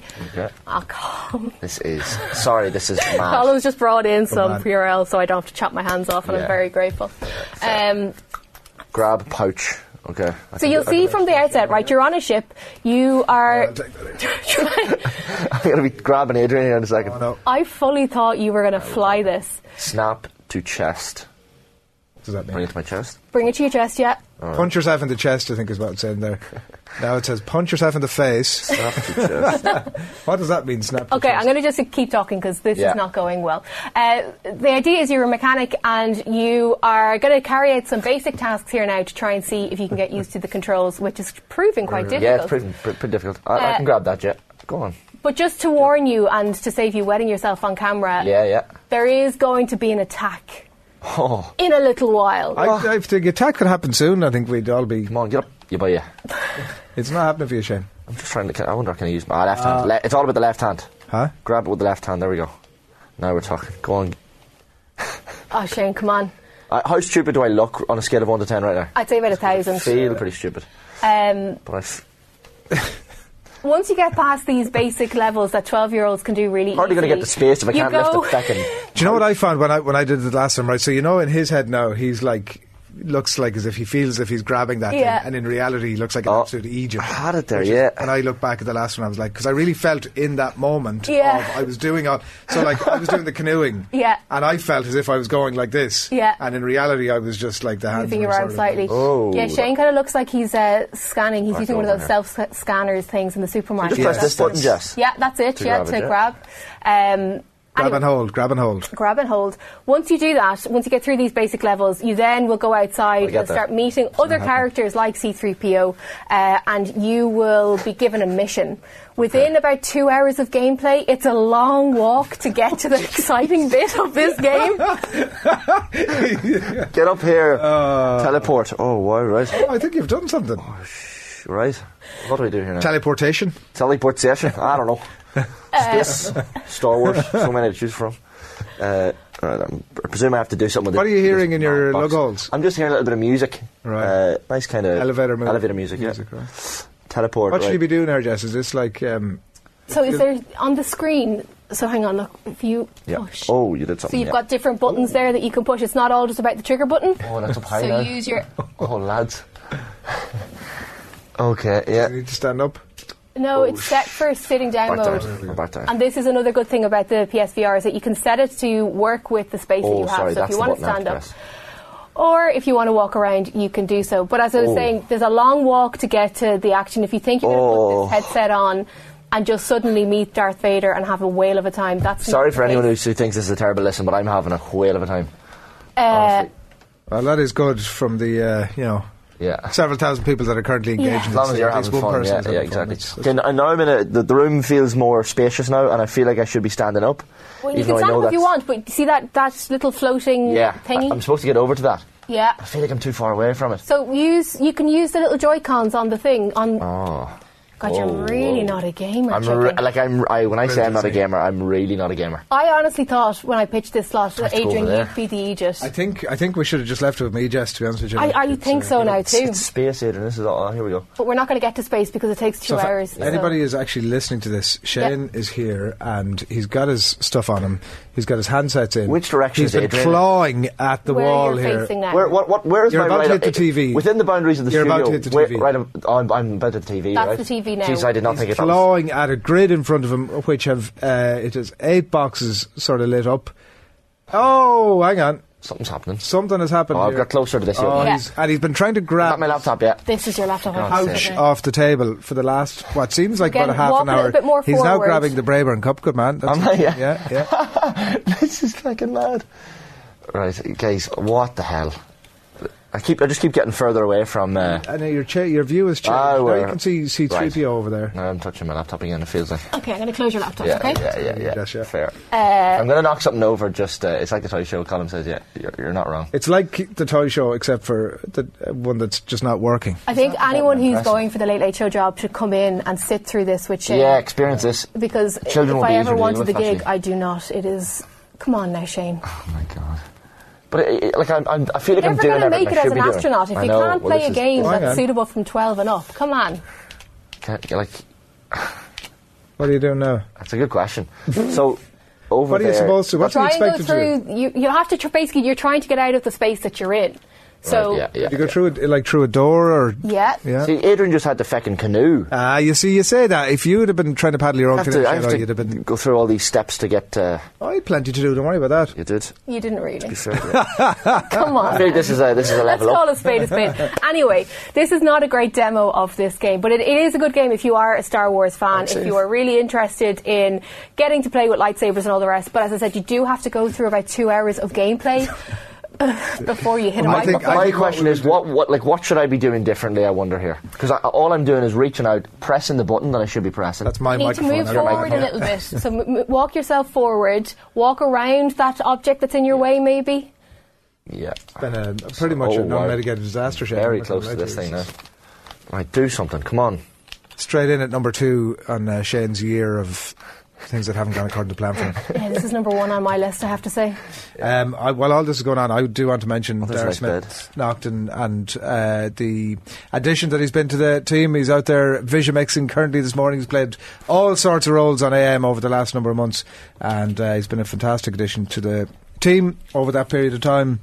Exceptional on and off air as well. So he had plenty of guests to the book. Anthony Ford during the week was the latest of those. So Dara, it's not the last we've seen of you, but for the minute, thanks a million. Good man. Cheers, Dara. Fair play to you. Calvin man And an too. applause outside. Good man. Calvin man, we won't hold that against him. Yeah. Changed That's my opinion filled of Calvin. sufficiently enough time for Shane to I need to have go now home been and out have of a the I have to say, I'm impressed. So obviously, I think somebody is. I'm Bloody clearly hell. butchering. I'm clearly butchering the whole thing here, but I actually yeah. have to say it's very impressive in terms of visuals and realistic feel. Somebody says here, use the force, Shane. Use the force. Well, I like that. I'm having that, Jasmine. Can we swap him out for somebody else for the next time I'm Anybody. in? Yeah. Like literally anybody. Do you want to swap me now, Galaxies do. Adrian? Here, put this on and try it, right? And this is sorry, this just is so worse, I'm not worse si- than the crappy quiz. Yeah, put this on. Oh wow, don't that's have high time for praise. me to do this, do we? no, Come no, on, no, Throw it on. no. No. I want you to experience what I just experienced. Go on. Do, he said. He has to, because then at least I won't get criticised for being the only useless one in the group. It is pretty Well, I'm cool. not really.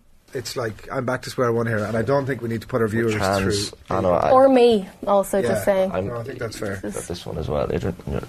I don't know, am I in the right way or wrong way here? Yeah, I'm gonna have to narrate for you here, Adrian, as well. You don't have a pals. So. Hang on, the other one It's isn't. the wrong way around, isn't it? It's mad. So hang on. It's mad.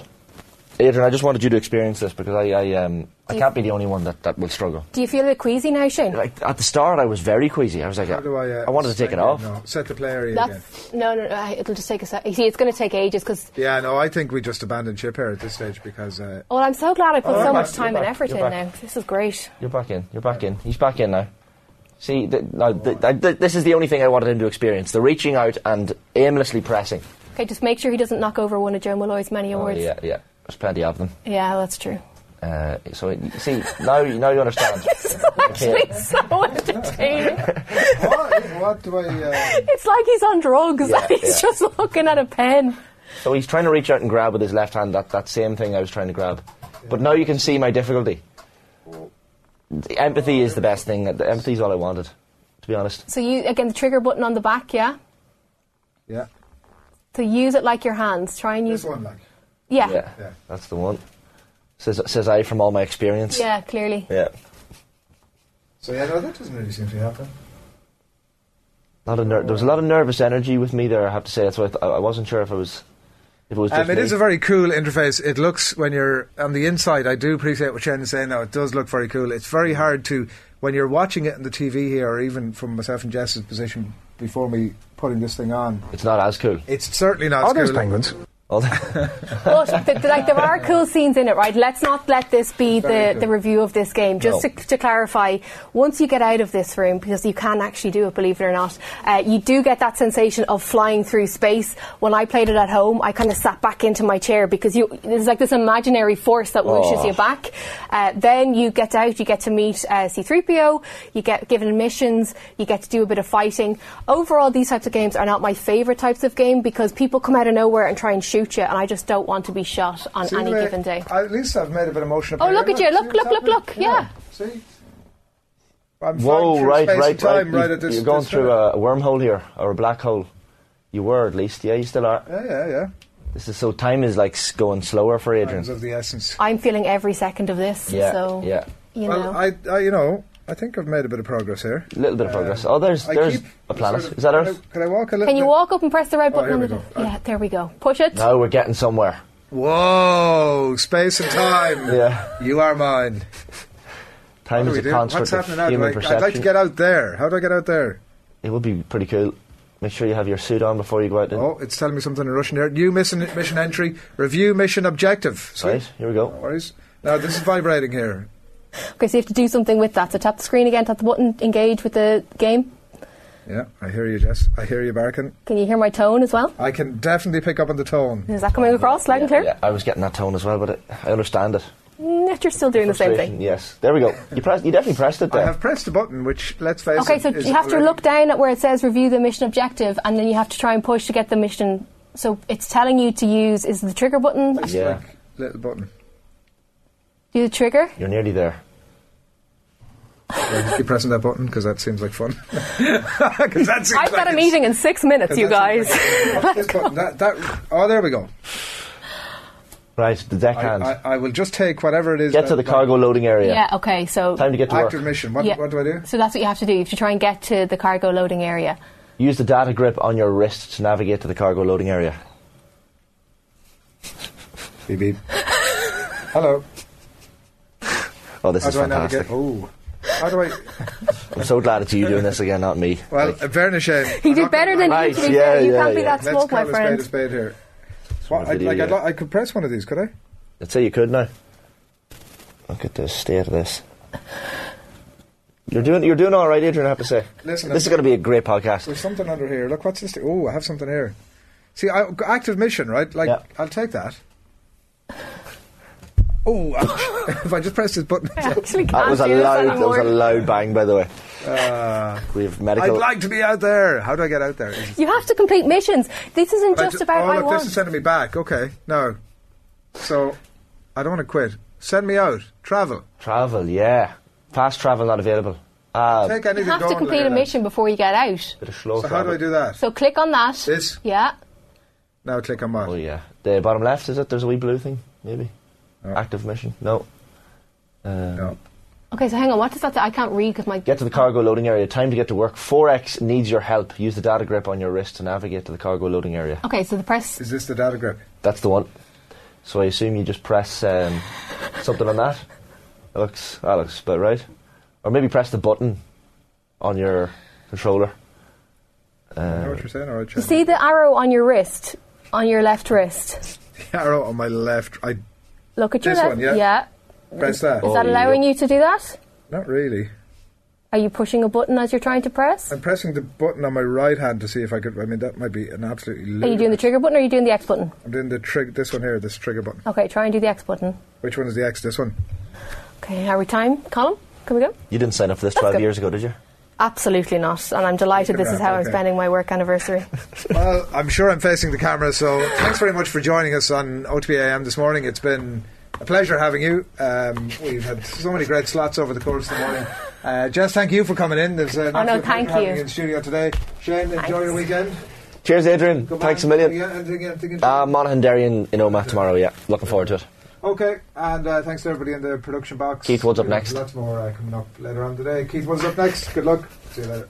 OTB AM with Gillette Labs. Get the ultimate shave or your money back. Neon Night Edition available now.